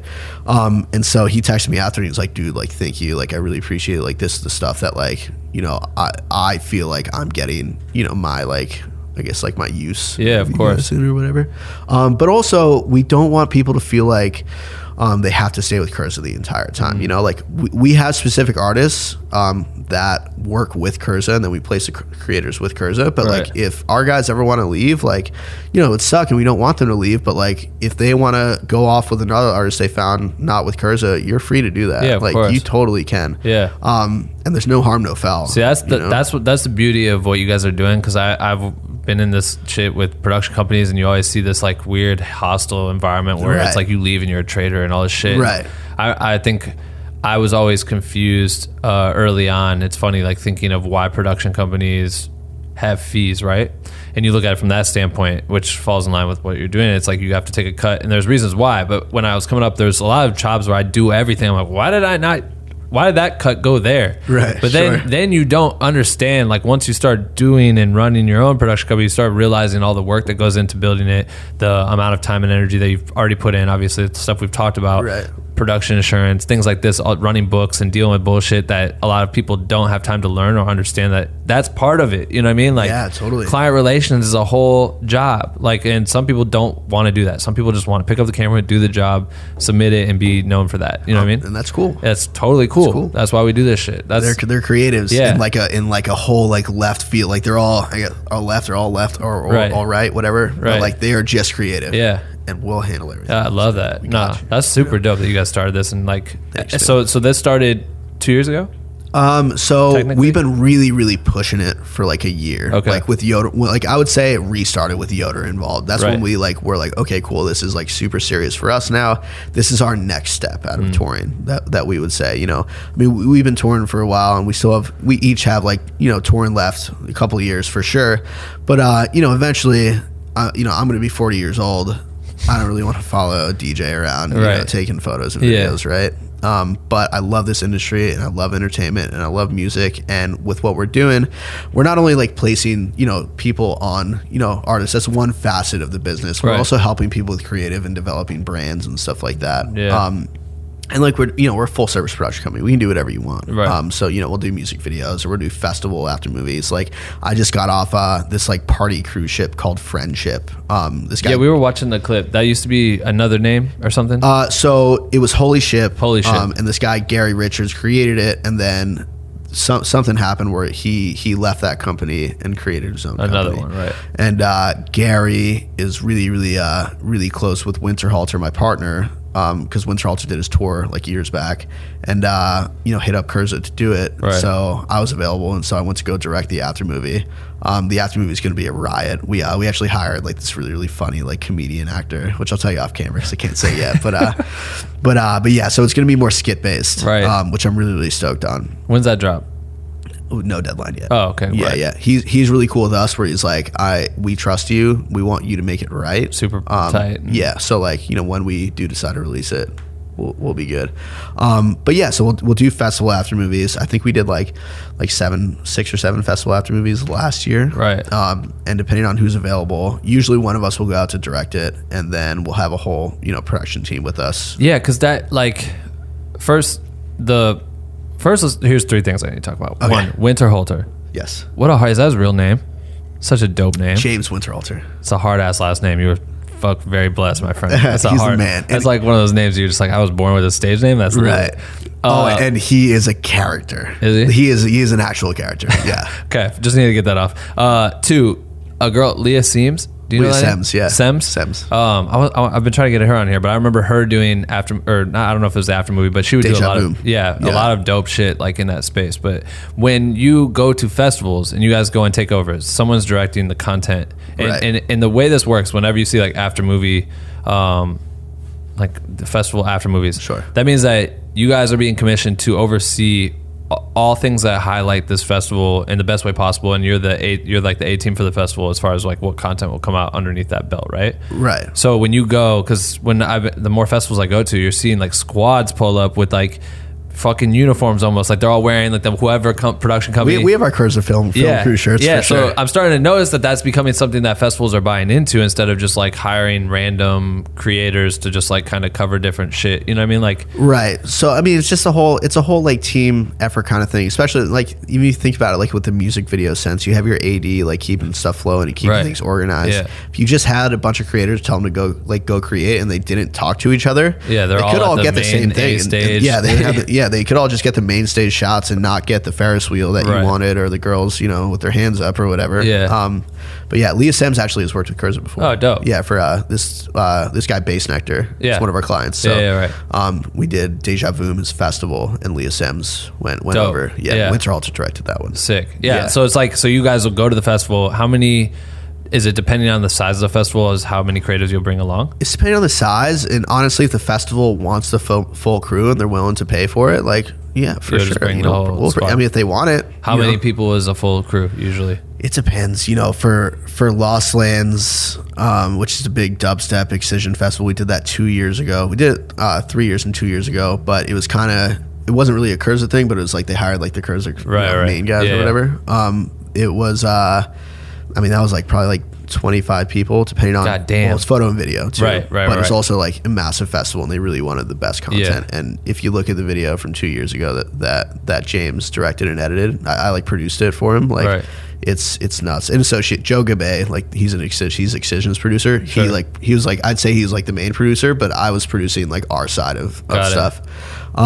Yeah, I mean, it was nuts. I'll send you that after. Yeah, I want to see. So, like some sort of, of course. Is it like, so when you go as a director from you guys as a production company, what's the conversation like between the festival and you guys? Is it them just trusting that you guys fucking get it and you're gonna make it look fire, and they'll just make sure you have access to everything and that's it? Or are they giving you a lot of like, we really want this and we want this and we want this? Want this? I mean, it really depends. Yeah. So I'll get out of Lost Lands because we didn't really have the conversation like that. Right. Let's talk about like Ever After, which is something I directed. Okay. Just give you more context because I know. So they came in. They were friends with Yoder beforehand, and Yoder connected us, of course, because we're business partners or whatever. And they were like, hey, our last guys, we're good, but they didn't really capture what we wanted them to capture. So here's what we're looking for. This is our video last year. Here's what we're looking for this year, and here's the points that maybe like they missed or they wanted us to like really, really capture. Right. And so I'll go in, and we'll do this for every festival. We'll ask how many stages, the capacity, the aesthetic, the look, like even like maybe like the colors that you want to see in it. Right. Branding is super important to a lot of these guys because of sponsorships. Are there any sponsorship activations that we need to capture? Do you need photo too? Do you need the whole team? Do you need short form content? Do you need editing each day, like a moments editor? Right. That throughout the festival you can put stuff up on your social media. There's a multitude of questions. Right. You know, it's kind of like a blanket email that we'll send, but we want them to be super descriptive because based off that, the creators in our Rolodex could change. Right.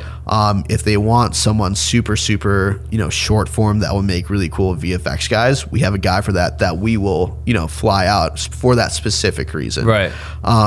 If they just want a festival after movie, it'll usually, like for Forever After, for instance, it was 2 main stages and like a side stage, but they also had a camping like installation too, where people could camp. Right.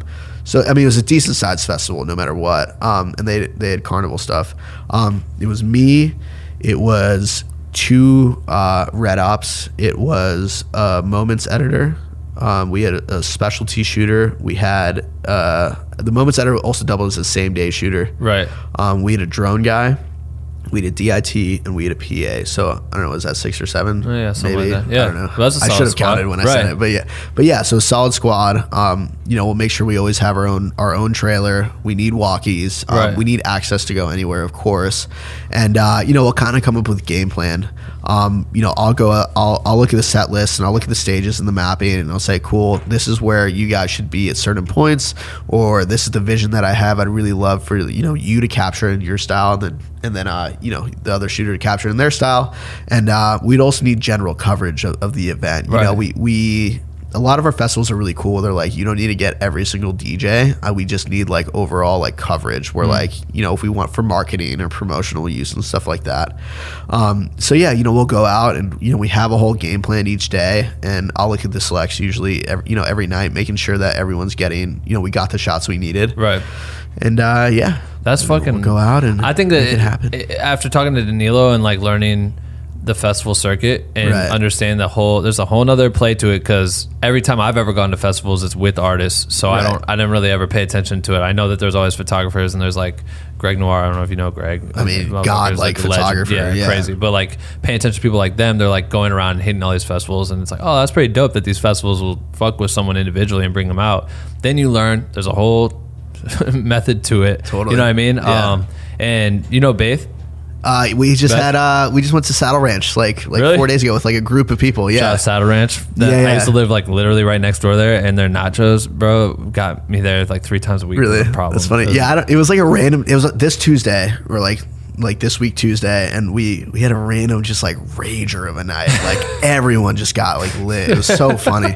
But yeah, it was good to like, it was a bunch of content guys, so it was really good to like hang out with a bunch of the content crew. Right. Danilo was there. Yeah. And we just had a blast. That's fun. Yeah. So she got us hooked in. We started we're like in the middle of creating a series called In the Field. So we like go in the field with different creators. Oh, and like, sick. And so we're trying to rack up like a season. And we went with Rolling Loud. She wasn't actually there. Beth wasn't there, but she looped us in with everybody. Right. So we went and documented what it was like to be a crew, of that magnitude, and like showcase how the workflow, and because it's very complex. And I think for a lot of creative listening, especially young ones, that would potentially be someone you'd hire in the future. Right. Like understanding what goes into it versus like, I think a lot of people kind of look at like, I'm the shit and that's why they want me there, and when I'm there I'm going to be with all these artists, all the main ones that I like, and a lot of times it's sacrifice. Like you might not get to go with these artists, or they may put you over here and you're really good at covering it like this. But I think it's super important for people to understand like the backside of how this goes, so they could kind of earn to be a part of that and find a way to fit in a crew, so like for when you're looking to vet in new creatives, maybe they're not even on your Rolodex, or I'm sure you guys get hit up all the time. Oh yeah, all the time. I'm sure you. Yeah. So how do you guys kind of go about, especially with new people that you may not have been recommended by a homie or whatever, like how do you guys kind of decide who you fuck with? Right. Yeah. So we have a whole database of basically every shooter that's ever hit us up. We ask them to submit like 20 photos and 3 of their favorite recap videos if they do both. And we'll vet them. We'll see what's up. I don't know if I should give away all our secrets. But yeah, we have a database, and we'll ask them to submit to the database essentially. We want to know about them, more than that too. So, depending on who it is, or, if we're off tour, we'll have phone calls with them and, kind of get a feel for their personality and stuff like that. And, we want to give opportunities to people that are like ready for it, but we also want people to grow and not get like jumped into it. I consider Curza like a very like top tier like kind of thing. Like I really, really want to keep the brand like super close and keep it like super, super high quality. So yeah, I want people to like grow, and when they're ready, we'll put them into the shit. We'll get them going. Right. And yeah, that's super cool. I just want them to shine. Yeah, exactly. Right. You're a good guy. Thanks, you're a good guy for that. Yeah. Talk about Diplo. So being someone who didn't want to be someone's guy. Right. I was off tour this like beginning of this year. Really? Or 2019. So you were just really focusing on the business? I was taking one-offs, and I was really just trying to help Curza grow. Right. So what switched for you to be able to like, shit, all right, I'm gonna go ride around with Diplo? Totally. So Jahan, so the What's a Not bus tour, who I'd worked with, back then. Yeah. Jahan had seen what we were doing because he follows me on Instagram. Right. And Jahan does Diplo's digital with a bunch of different people. He owns a company called Bench Mob. He's like a digital company, the man. So he hits me up via email. I actually, this is like 2 weeks before Coachella. Okay. And I actually had gotten canceled on that day for a Coachella gig. They said that, they just didn't need me anymore. I was like, fuck, dude, like that kind of sucks. You know? And he hits me up and he goes, hey, Diplo needs a full-time photo video guy. It needs to start at Coachella. And I was like, well shit, dude, like I'll be there. Yeah, I'm not going to be there anymore. Yeah, right. But I call him and I'm like, what the fuck, man? Like 2 weeks? Like you giving me 2 weeks to play someone like dope full time for Diplo, which I can, he's top tier as it gets for dance music and even pop, So he's like, yeah, I know. And so I sent them that email. I was like, personality, yada, yada, yada. What do we need? And, we got it back, and I was just kind of like, dude, 2 weeks is in my head. And to the partners, I'm like, 2 weeks is tough, man. Like I can't play someone that we trust, because most of our guys are already on tour. Like they already have dates, man, like for months. Yeah. So I was like, I called Jahan back and I was like, listen, dude, let me go. Let me guarantee you some good content. You know how I work. You know my personality. Let me go for it's like the 3 weeks. So it's 2 stagecoaches, or two Coachellas, and then 1 stagecoach, which is the 3rd week. Right. It's all on the same Coachella grounds. Yeah.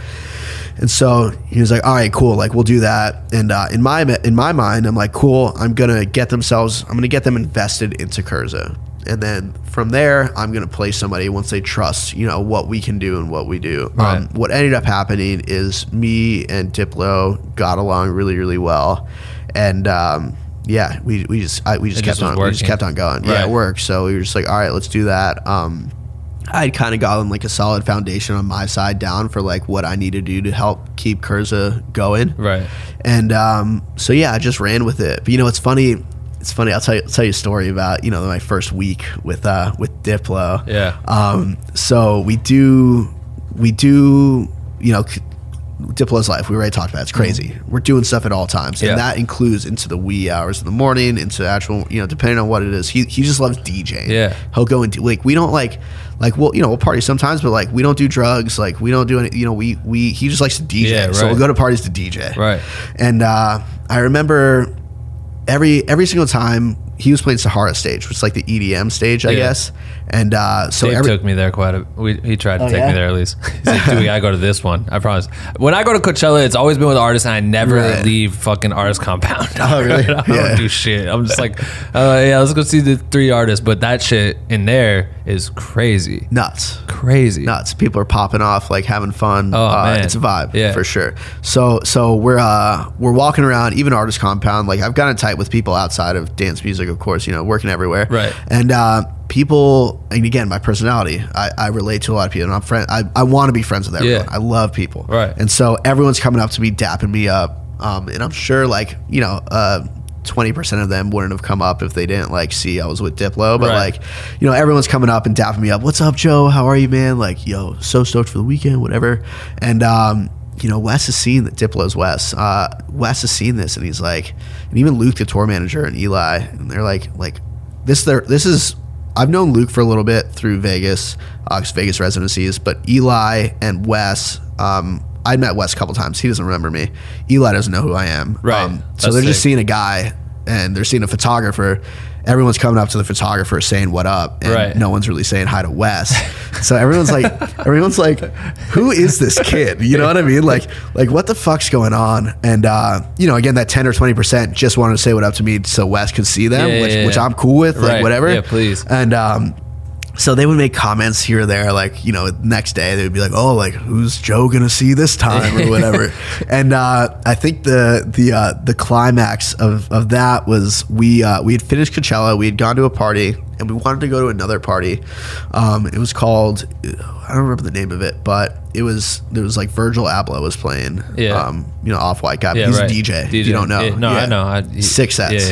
Yeah. And he's a genius. Yeah, so sick. And so we're not on the list though.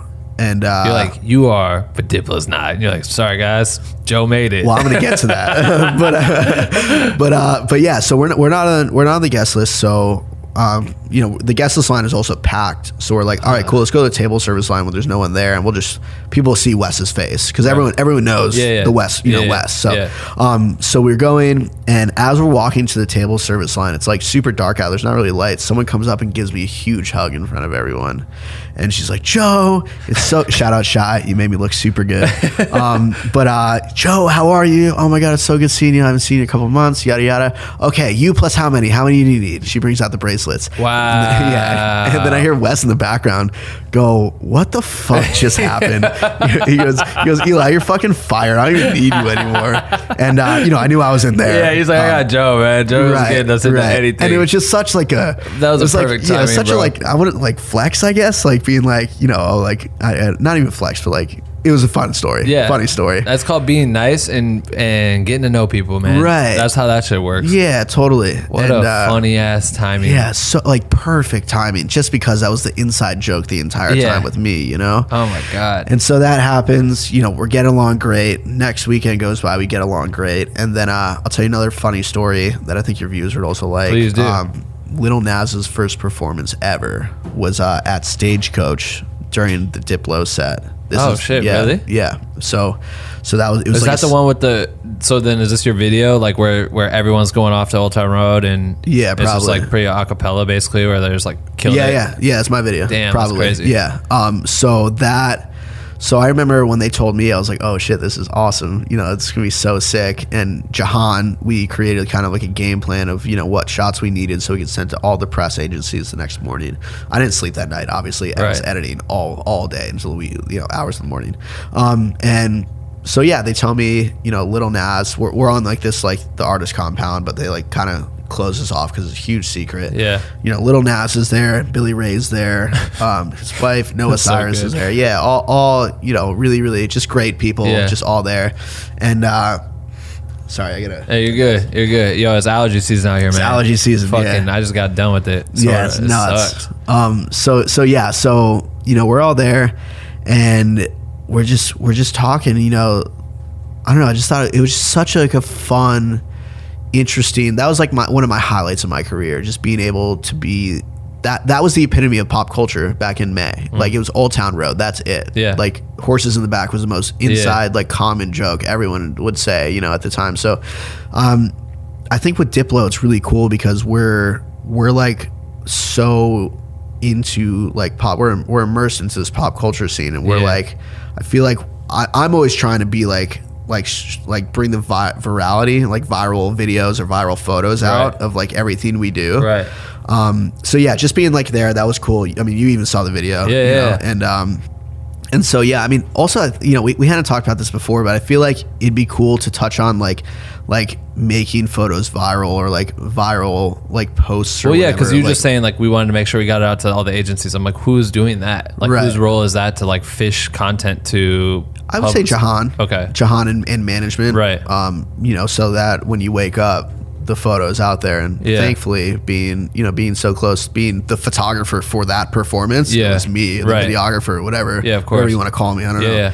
But so yeah, it was that, and so yeah, that was my most, I think, proud moment probably in my career. Well, what would you say is the art to getting the viral? I mean, obviously the interaction is what's viral. Like people, we were at Rolling Loud and like we're all backstage and someone just like got in a fight with, who was it? It was like Nipsey's security guard got in a fight with some other dude, and it was like over some shit. And who?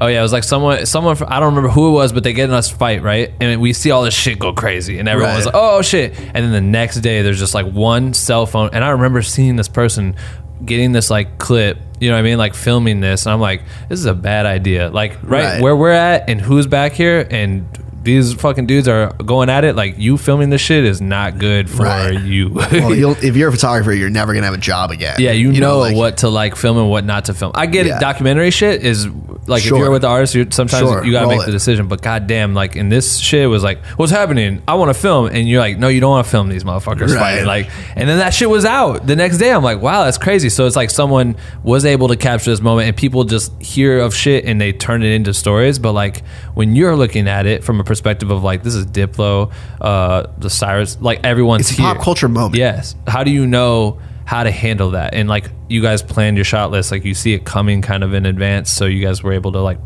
prepare, I guess. Right. Yeah. And you know what? I also like assert myself in these situations. Like I know when to be the fly on the wall photographer. Like if he's in the studio with a high profile like musician, like I know, like sometimes they just need to work, and I'm not like the yo, homie. Look at me real quick. Right. I'm like, hey guys, like, can we do one more position? Like, I'm not that guy. Right. But you know, if we're there and we're all hanging out together, and like, you know, I always try to be like one of the homies or like one of the friends, and you know, people become comfortable with me then, and then they let loose a little bit. And I also, Diplo has complete trust in me that I'm not going to take a stupid photo and post it on my Instagram saying, hey, this is so funny, like whatever. Like, not that he does anything bad, you know, it's just like if there's any, you know, situations that we don't want to be seen, it's not, you know, I'm never going to do it. Of course. Including all my artists, you know?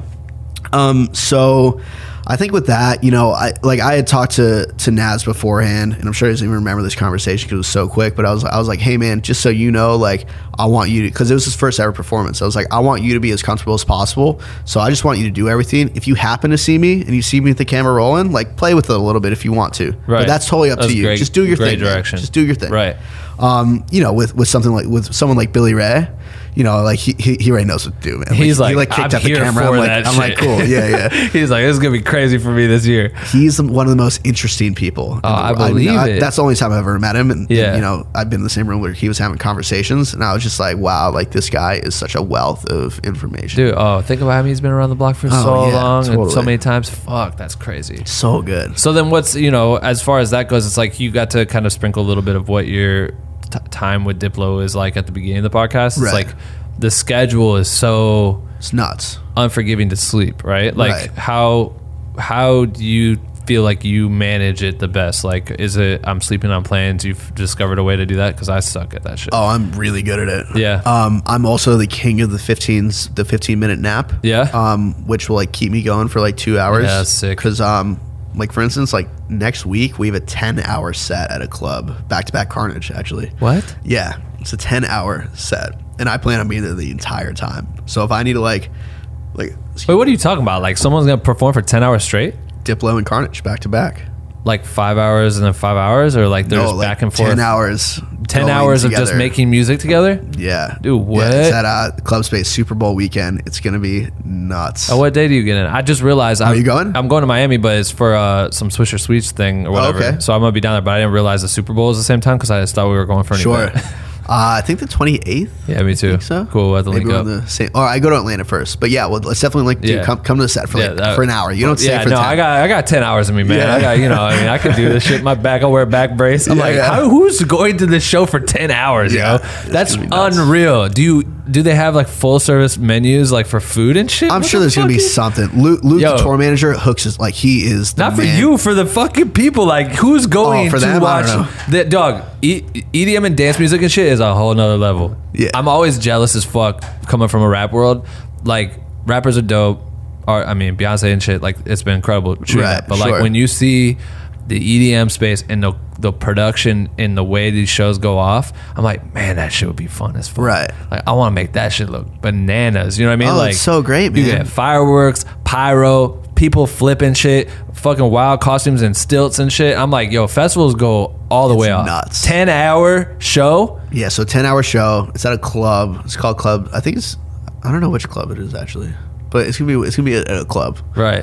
But yeah, it's gonna be crazy. I think they're just gonna play house music all day. That's crazy. I don't know. They'll probably switch it up. See, Wes is just such the best DJ ever that he can switch it up from hip hop to house to dubstep to pop to whatever, And plus, he's done so many songs that are in like so many different genres. Of course, you just pick from whatever wheelhouse. Yeah, right.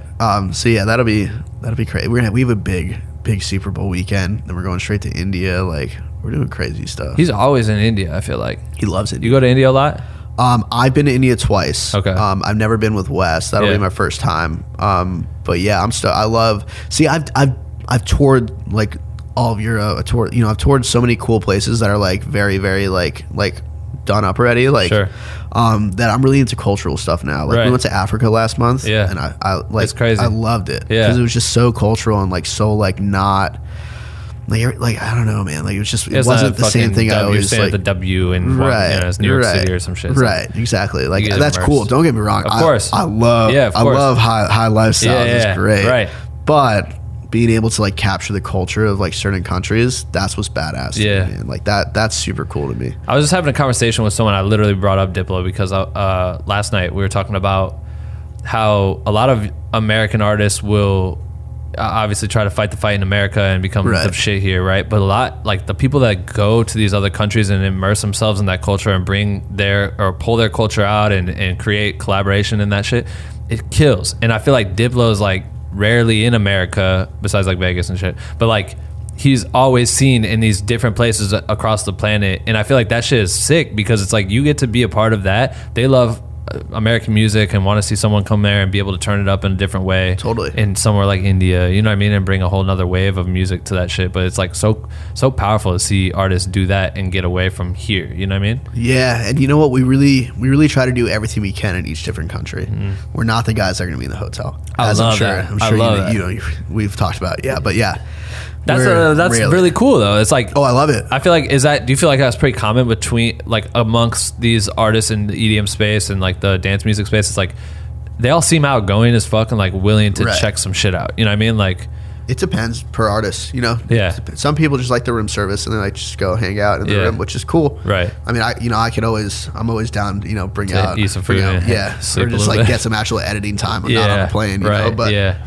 Damn, man, that's crazy. So it's like you building this relationship with him obviously is too good to like stop. Yeah, I mean it's just really great right now. Yeah. I don't have a reason to yet, and I really enjoy the team. Like Luke and Eli have become very, very close friends. Yeah. Including Wes too. Like I'll go over to Wes's house like once a week and we'll just kind of like BS and like kind of try to brainstorm content. But he's so busy, man. Like at all times, like I never really hate bothering him too much, right. But yeah, I mean we've all become really close. Again, tour family, right. What we said in the beginning, like it's just so important. And with our content, it's a lot of like really organic stuff. Like Wes is really cool where like he doesn't want to become like he's just organically the cool guy, right? But like he doesn't care about being the cool guy. Like we'll mess around so much and like all our really like viral posts have been because we just mess around. Yeah. Like we literally like his most viewed post. Wes is shirtless. Diplo is shirtless at all time. Like, dude's got a bod, man. According to Instagram, he's shirtless right? So our most viewed posts, and his most viewed post ever, was we were in Ibiza, and he was like, he took a picture, and he was like standing like this, and you know, we took a picture, and he, you know, he had like an erection or whatever. You know, he just got out of the water or something. He was like, he just thought it'd be like funny to post. People don't know if it's real or not to this day. I know if it's real or not. I'm not going to say because I like the mystery. Yeah. But yeah, dude, it was his most viewed post. It was on like all the talk shows of like, you know, is Diplo out of his mind? You know, or is this is now like, this is the DJ, okay? He's in Ibiza. He just got away. Is that a boner? Is that and it was just, it skyrocketed. Instagram took it down after a couple months. Yeah. Wow. But yeah, it happens. And then there was another really, really funny one, which is like the virality of like posts. Here's a really good story about that. Is Popeye sandwich. Everyone knew the trend, right? Yeah. And so everyone on Twitter, Instagram, whatever, was trying to get these Popeye sandwiches.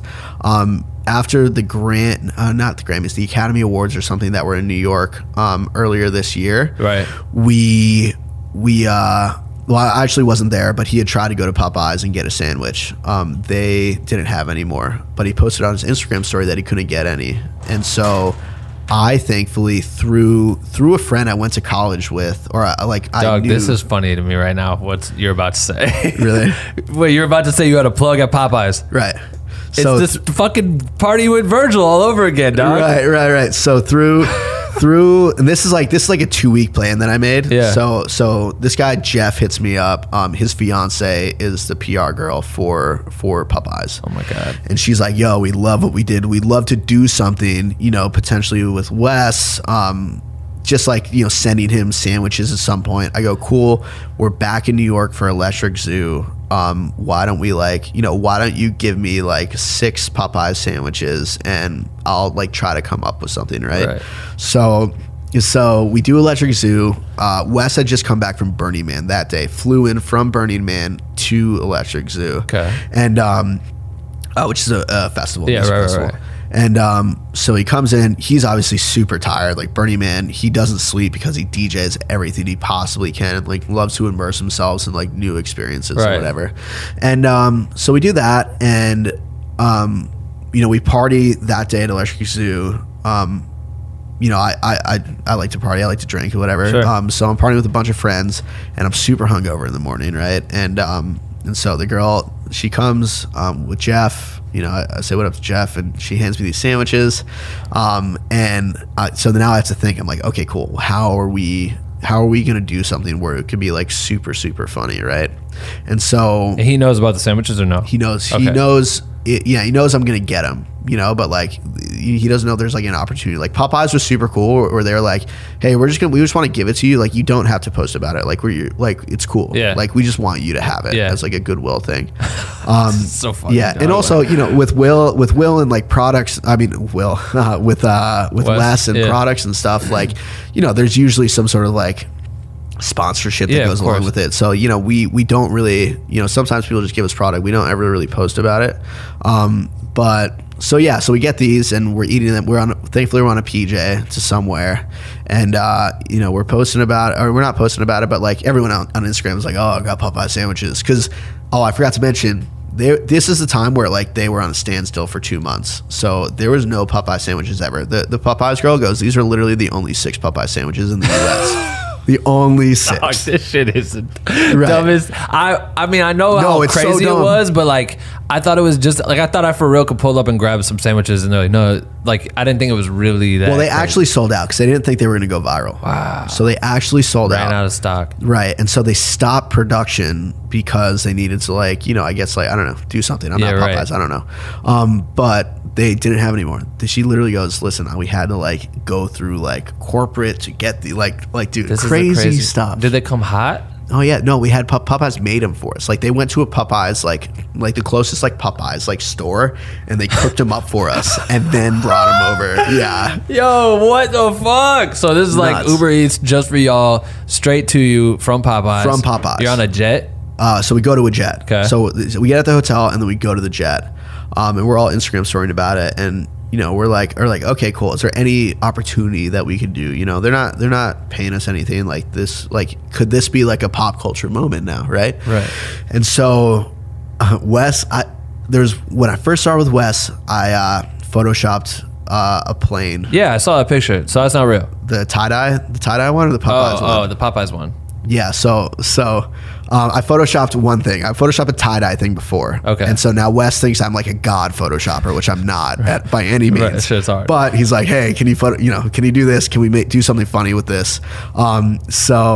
So he's like, all right, the only way like I would ever like consider posting this is if you Photoshop Popeyes on the plane, right? And yeah, I was like, all right, cool, I'll do that. And then he obviously had the bags that I got him, and we took the picture, and then him and Jahan came up with the caption that Popeyes sent them a plane so they could try the new sandwich or whatever, which is like a flex on its own, but it's also like so funny because it's so pop culture and it's so Diplo. Like it's so Diplo. So everyone believed it, no problem. Like it was the easiest like con of all time. Yeah, right. So that it was not real. It was regular plane. That's like the funniest shit. Yeah, so we did that. It went viral. That's another one that was on all talk shows, it was on articles. David Spade's talk show brought it up, like, and he like made a joke about it, like had like a segment about it. Like, holy shit. Yeah, so it's just it's crazy stuff, and like that's the stuff. Like, and obviously Diplo is just like a genius in anything he does. But so working with him is really, really fun because the way we come up with stuff is organic, yet it's the most creative stuff because we're just like, we're not really trying. We're trying to think of like just dumb stuff that we can like, I guess like come up, like we're just trying to think of relatable stuff that everyone would think would be funny. Right. That would also relate to Diplo in a way. Yeah, so it just keeps him active as fuck and mad relevant because he's playing off trends, which is what DJs do naturally. You know what I mean? Like create trendy shit that people. That's so dope. So was the sandwich good? Yeah, no, it was great. I had spicy, and then I had the original one. I actually, the day it came back, I wanted to surprise my roommates and my neighbors. It was like Super Bowl Sunday. Yeah. And I like went at like 9:30 a.m. because I thought like no one would like be at Popeyes. Like, what an obnoxious time to be at Popeyes. Right. And I waited an hour and a half to get these sandwiches. Oh my god. And I was literally gonna text this Popeyes PR girl and be like, "Yo, can you give me a cut line or something?" Right, but she had a wedding the day before, so I was like, "All right, I'm not gonna ruin your honeymoon that you're on now." God damn. But yeah, that's me being nice, and it didn't work out. Yeah. I mean, it worked out because I waited, but like, dude, that shit is funny as fuck to me. Yeah, that's crazy. So it's just stuff like that, man. It's like, just come up with stuff organically with your artists that would be fun that like your fans can relate to. Well, that also kind of is like something that I feel like maybe. I'm sure you start to see like you guys pushing that to the other creators that are working with these artists is like finding those niches it's super important. You know what I mean? Especially like the way shit gets delivered. So when you having gone to Full Sail, because going like that is there anything in that school that you were doing then? Do you credit any of that for what you do now? Maybe my work ethic. Yeah. Me, I've always been a guy that like I really need to be invested in something to like really, really try my hardest. Like I really need to love it. I was never the best student in high school. I was never the best student in college even, but the stuff I was really invested to, I really worked my ass off in. Right. And with Full Sail, the classes are weird, man. Like you have 4-hour classes a day. You probably have like 2 or 3 depending on what it is. But picture having 3 classes which are each 4 hours long, and excuse me, you can have like a class like from like 2 to 5 a.m. sometimes, or like 1 to 5 a.m. Like they'll literally have class schedules where you have to be at class at 1 a.m. What the fuck? Yeah, right. Because they want to teach you that like film sets can sometimes be overnight, and you need to be ready and aware for it. I don't know. Well, then have me there from 9 a.m. to 5 a.m. because that's sometimes what it ends up being. Sure. Yeah, totally. Do some odd 4 hours. It was so weird. So weird. But because I would stay up those late nights, it kind of like taught me, I guess, like, I don't know, it kind of like helped me get like a little head start into like being aware when it's like 2 a.m. and no one wants to be there and everyone wants to go to sleep, but like you've already done this before, like you can assimilate yourself to it already, So that's dope. I don't know, Full Sail kind of taught me work ethic. And I really had a good experience there. I feel like Full Sail, and I'm just talking about from my experience, is all about what you put into it. You know, there's stuff that like I'll know, like in theory, how to use it because of Full Sail, and it will help me. Right. But yeah, I mean, dude, if you slack off and at Full Sail, like, cool, like you're wasting your money. Full Sail is expensive. Yeah. Man. Like, any art school, it's like, I agree. Like if you get in there, you need to go above and beyond to like hustle and take advantage of the space, like take advantage of the gear they have, take advantage of all that shit, because it's like that's only there for the time you're paying for tuition, and then it's gone and you gotta figure your life out, you know what I mean? Yeah. And even now, like I went to go speak at Full Sail like last month, and just try to talk to some students, and hopefully I'm gonna come back. We've been talking a little bit about like me coming back, but that's awesome. Yeah, I just want to help out, man. You know, like because I feel like I have in Full Sail, everyone wants to be like a director, right? Like they want to be in movies and TV shows. But I feel like my skill set, where my path has taken me, there's a whole new like lane of what you can do now, especially with social media and content, that like I feel like is so important, and that's a totally viable career path. You know what I mean? Like especially for what we all do. You know, especially for a lot of you guys do. Like it's all. There's so like this is. And we're just at the beginning of what like really content and social media. There's always going to be a need for this. Oh yeah, absolutely. You know, even in your career, I'm sure you've seen like 5 years ago versus now, like changes, like, dude. Yeah, it's nuts. Even with TikTok coming out now, like that's changing the game as a whole. Everyone wants to be on TikTok. And I love it. It's fucking exciting. I love it. It's crazy though, you know, because like TikTok is so like anyone under 21. I feel like no one really gets TikTok. Like I hardly get TikTok. I love TikTok. I'm fucking about it. See, I need to learn how to use it better because like you know because now like making the content's a whole nother level. Like that's so I'm talking because I go on TikTok because it's funny. You know, like I loved Vine. Yeah, I loved it. But you know, making TikTok and like doing like we have this kid Moses on our team who's like the internet, like yeah, lives for that shit. This guy Dylan Francis, Oh, Sean, really? Oh, that's who we always talk about. Our homie Sean Sauce is. That funny Dylan video where they were like. Dave's talking.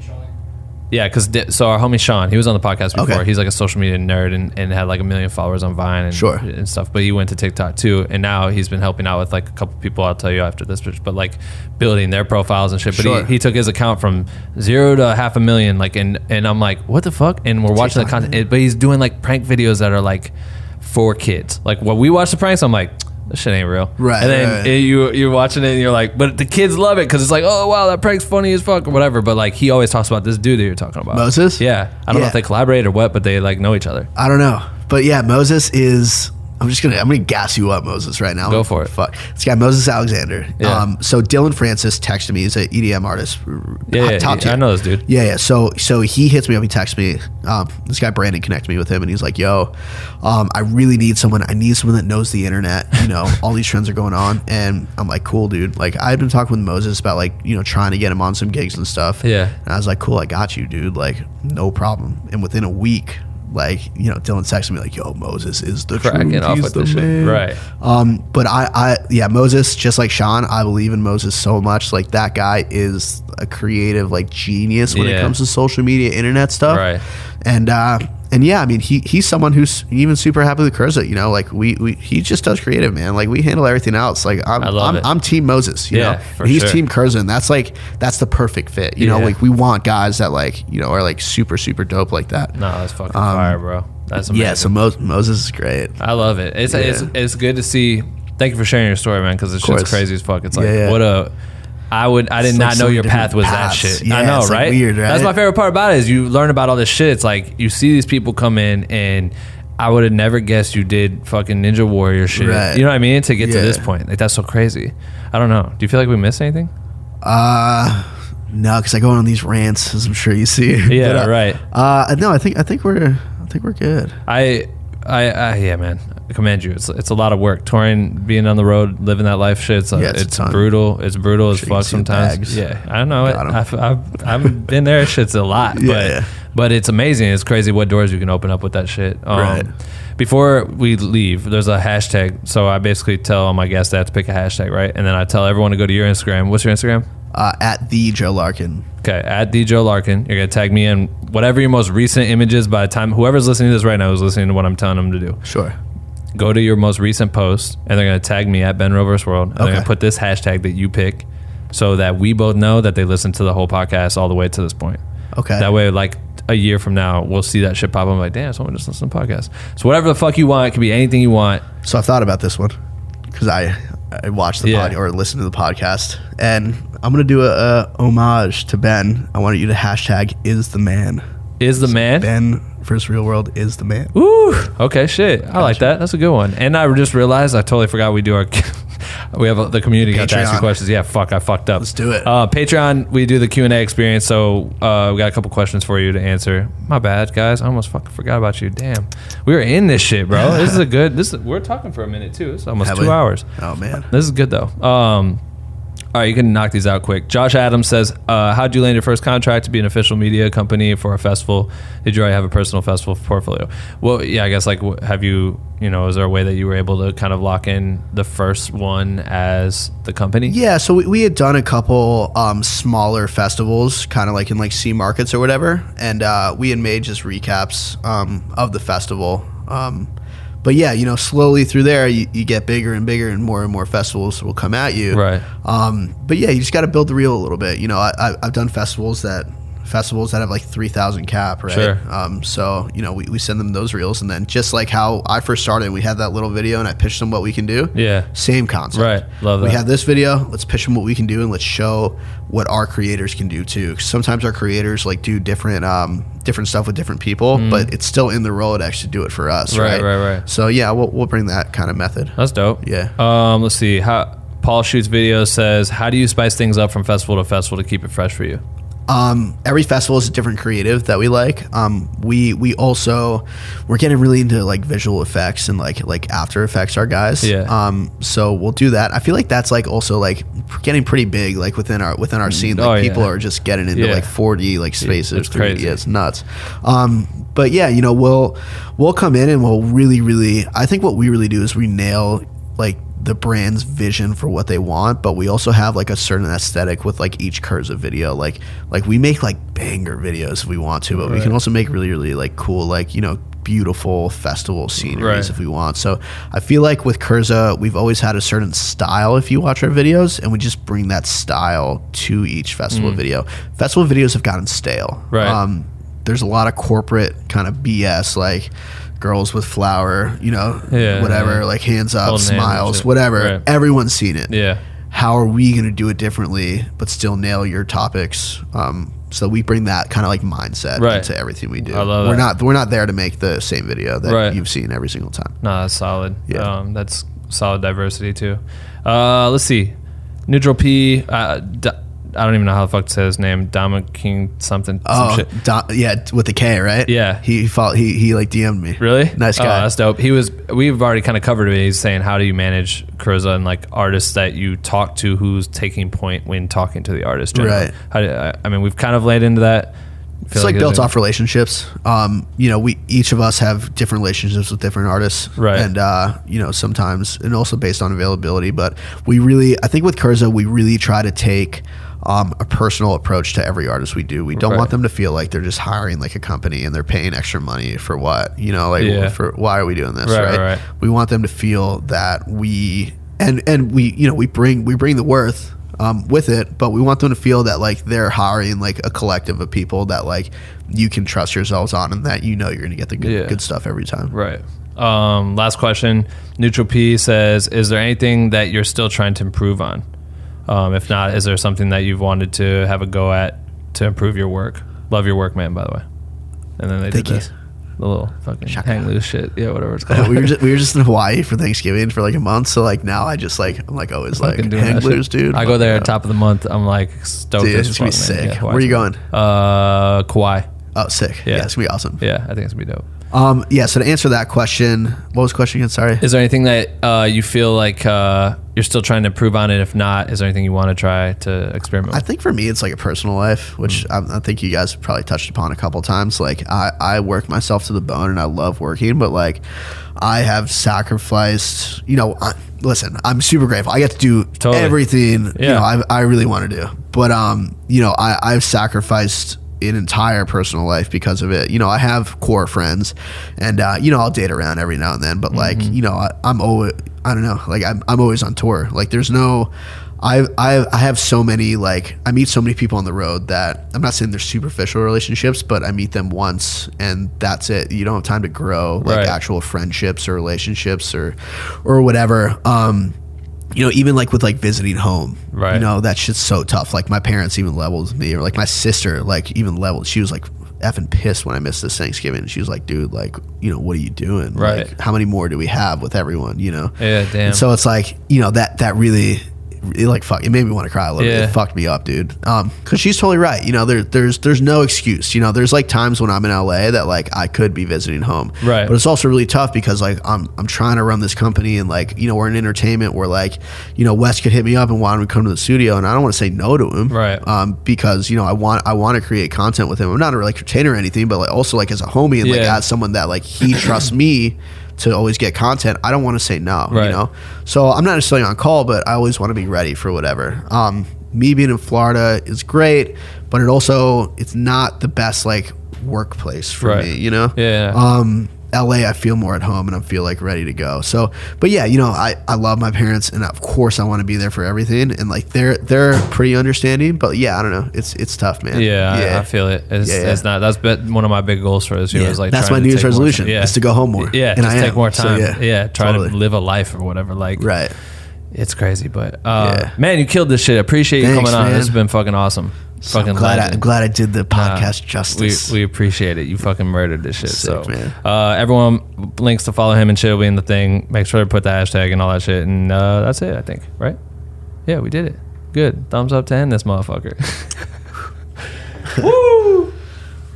That's it for episode 152. Huge shout out to Joe for coming on the show and sharing all of that information. It's amazing. If you want to ask any of our guests questions on this show, you can do that when you become a Patreon member. Shout out to everyone that is already supporting the Patreon page. That helps us keep the lights on in here and make us do more episodes. We appreciate all you guys. Jointhehomies.com if you want to do that. And we'll give you a little alert before we do an interview, and you can ask them questions.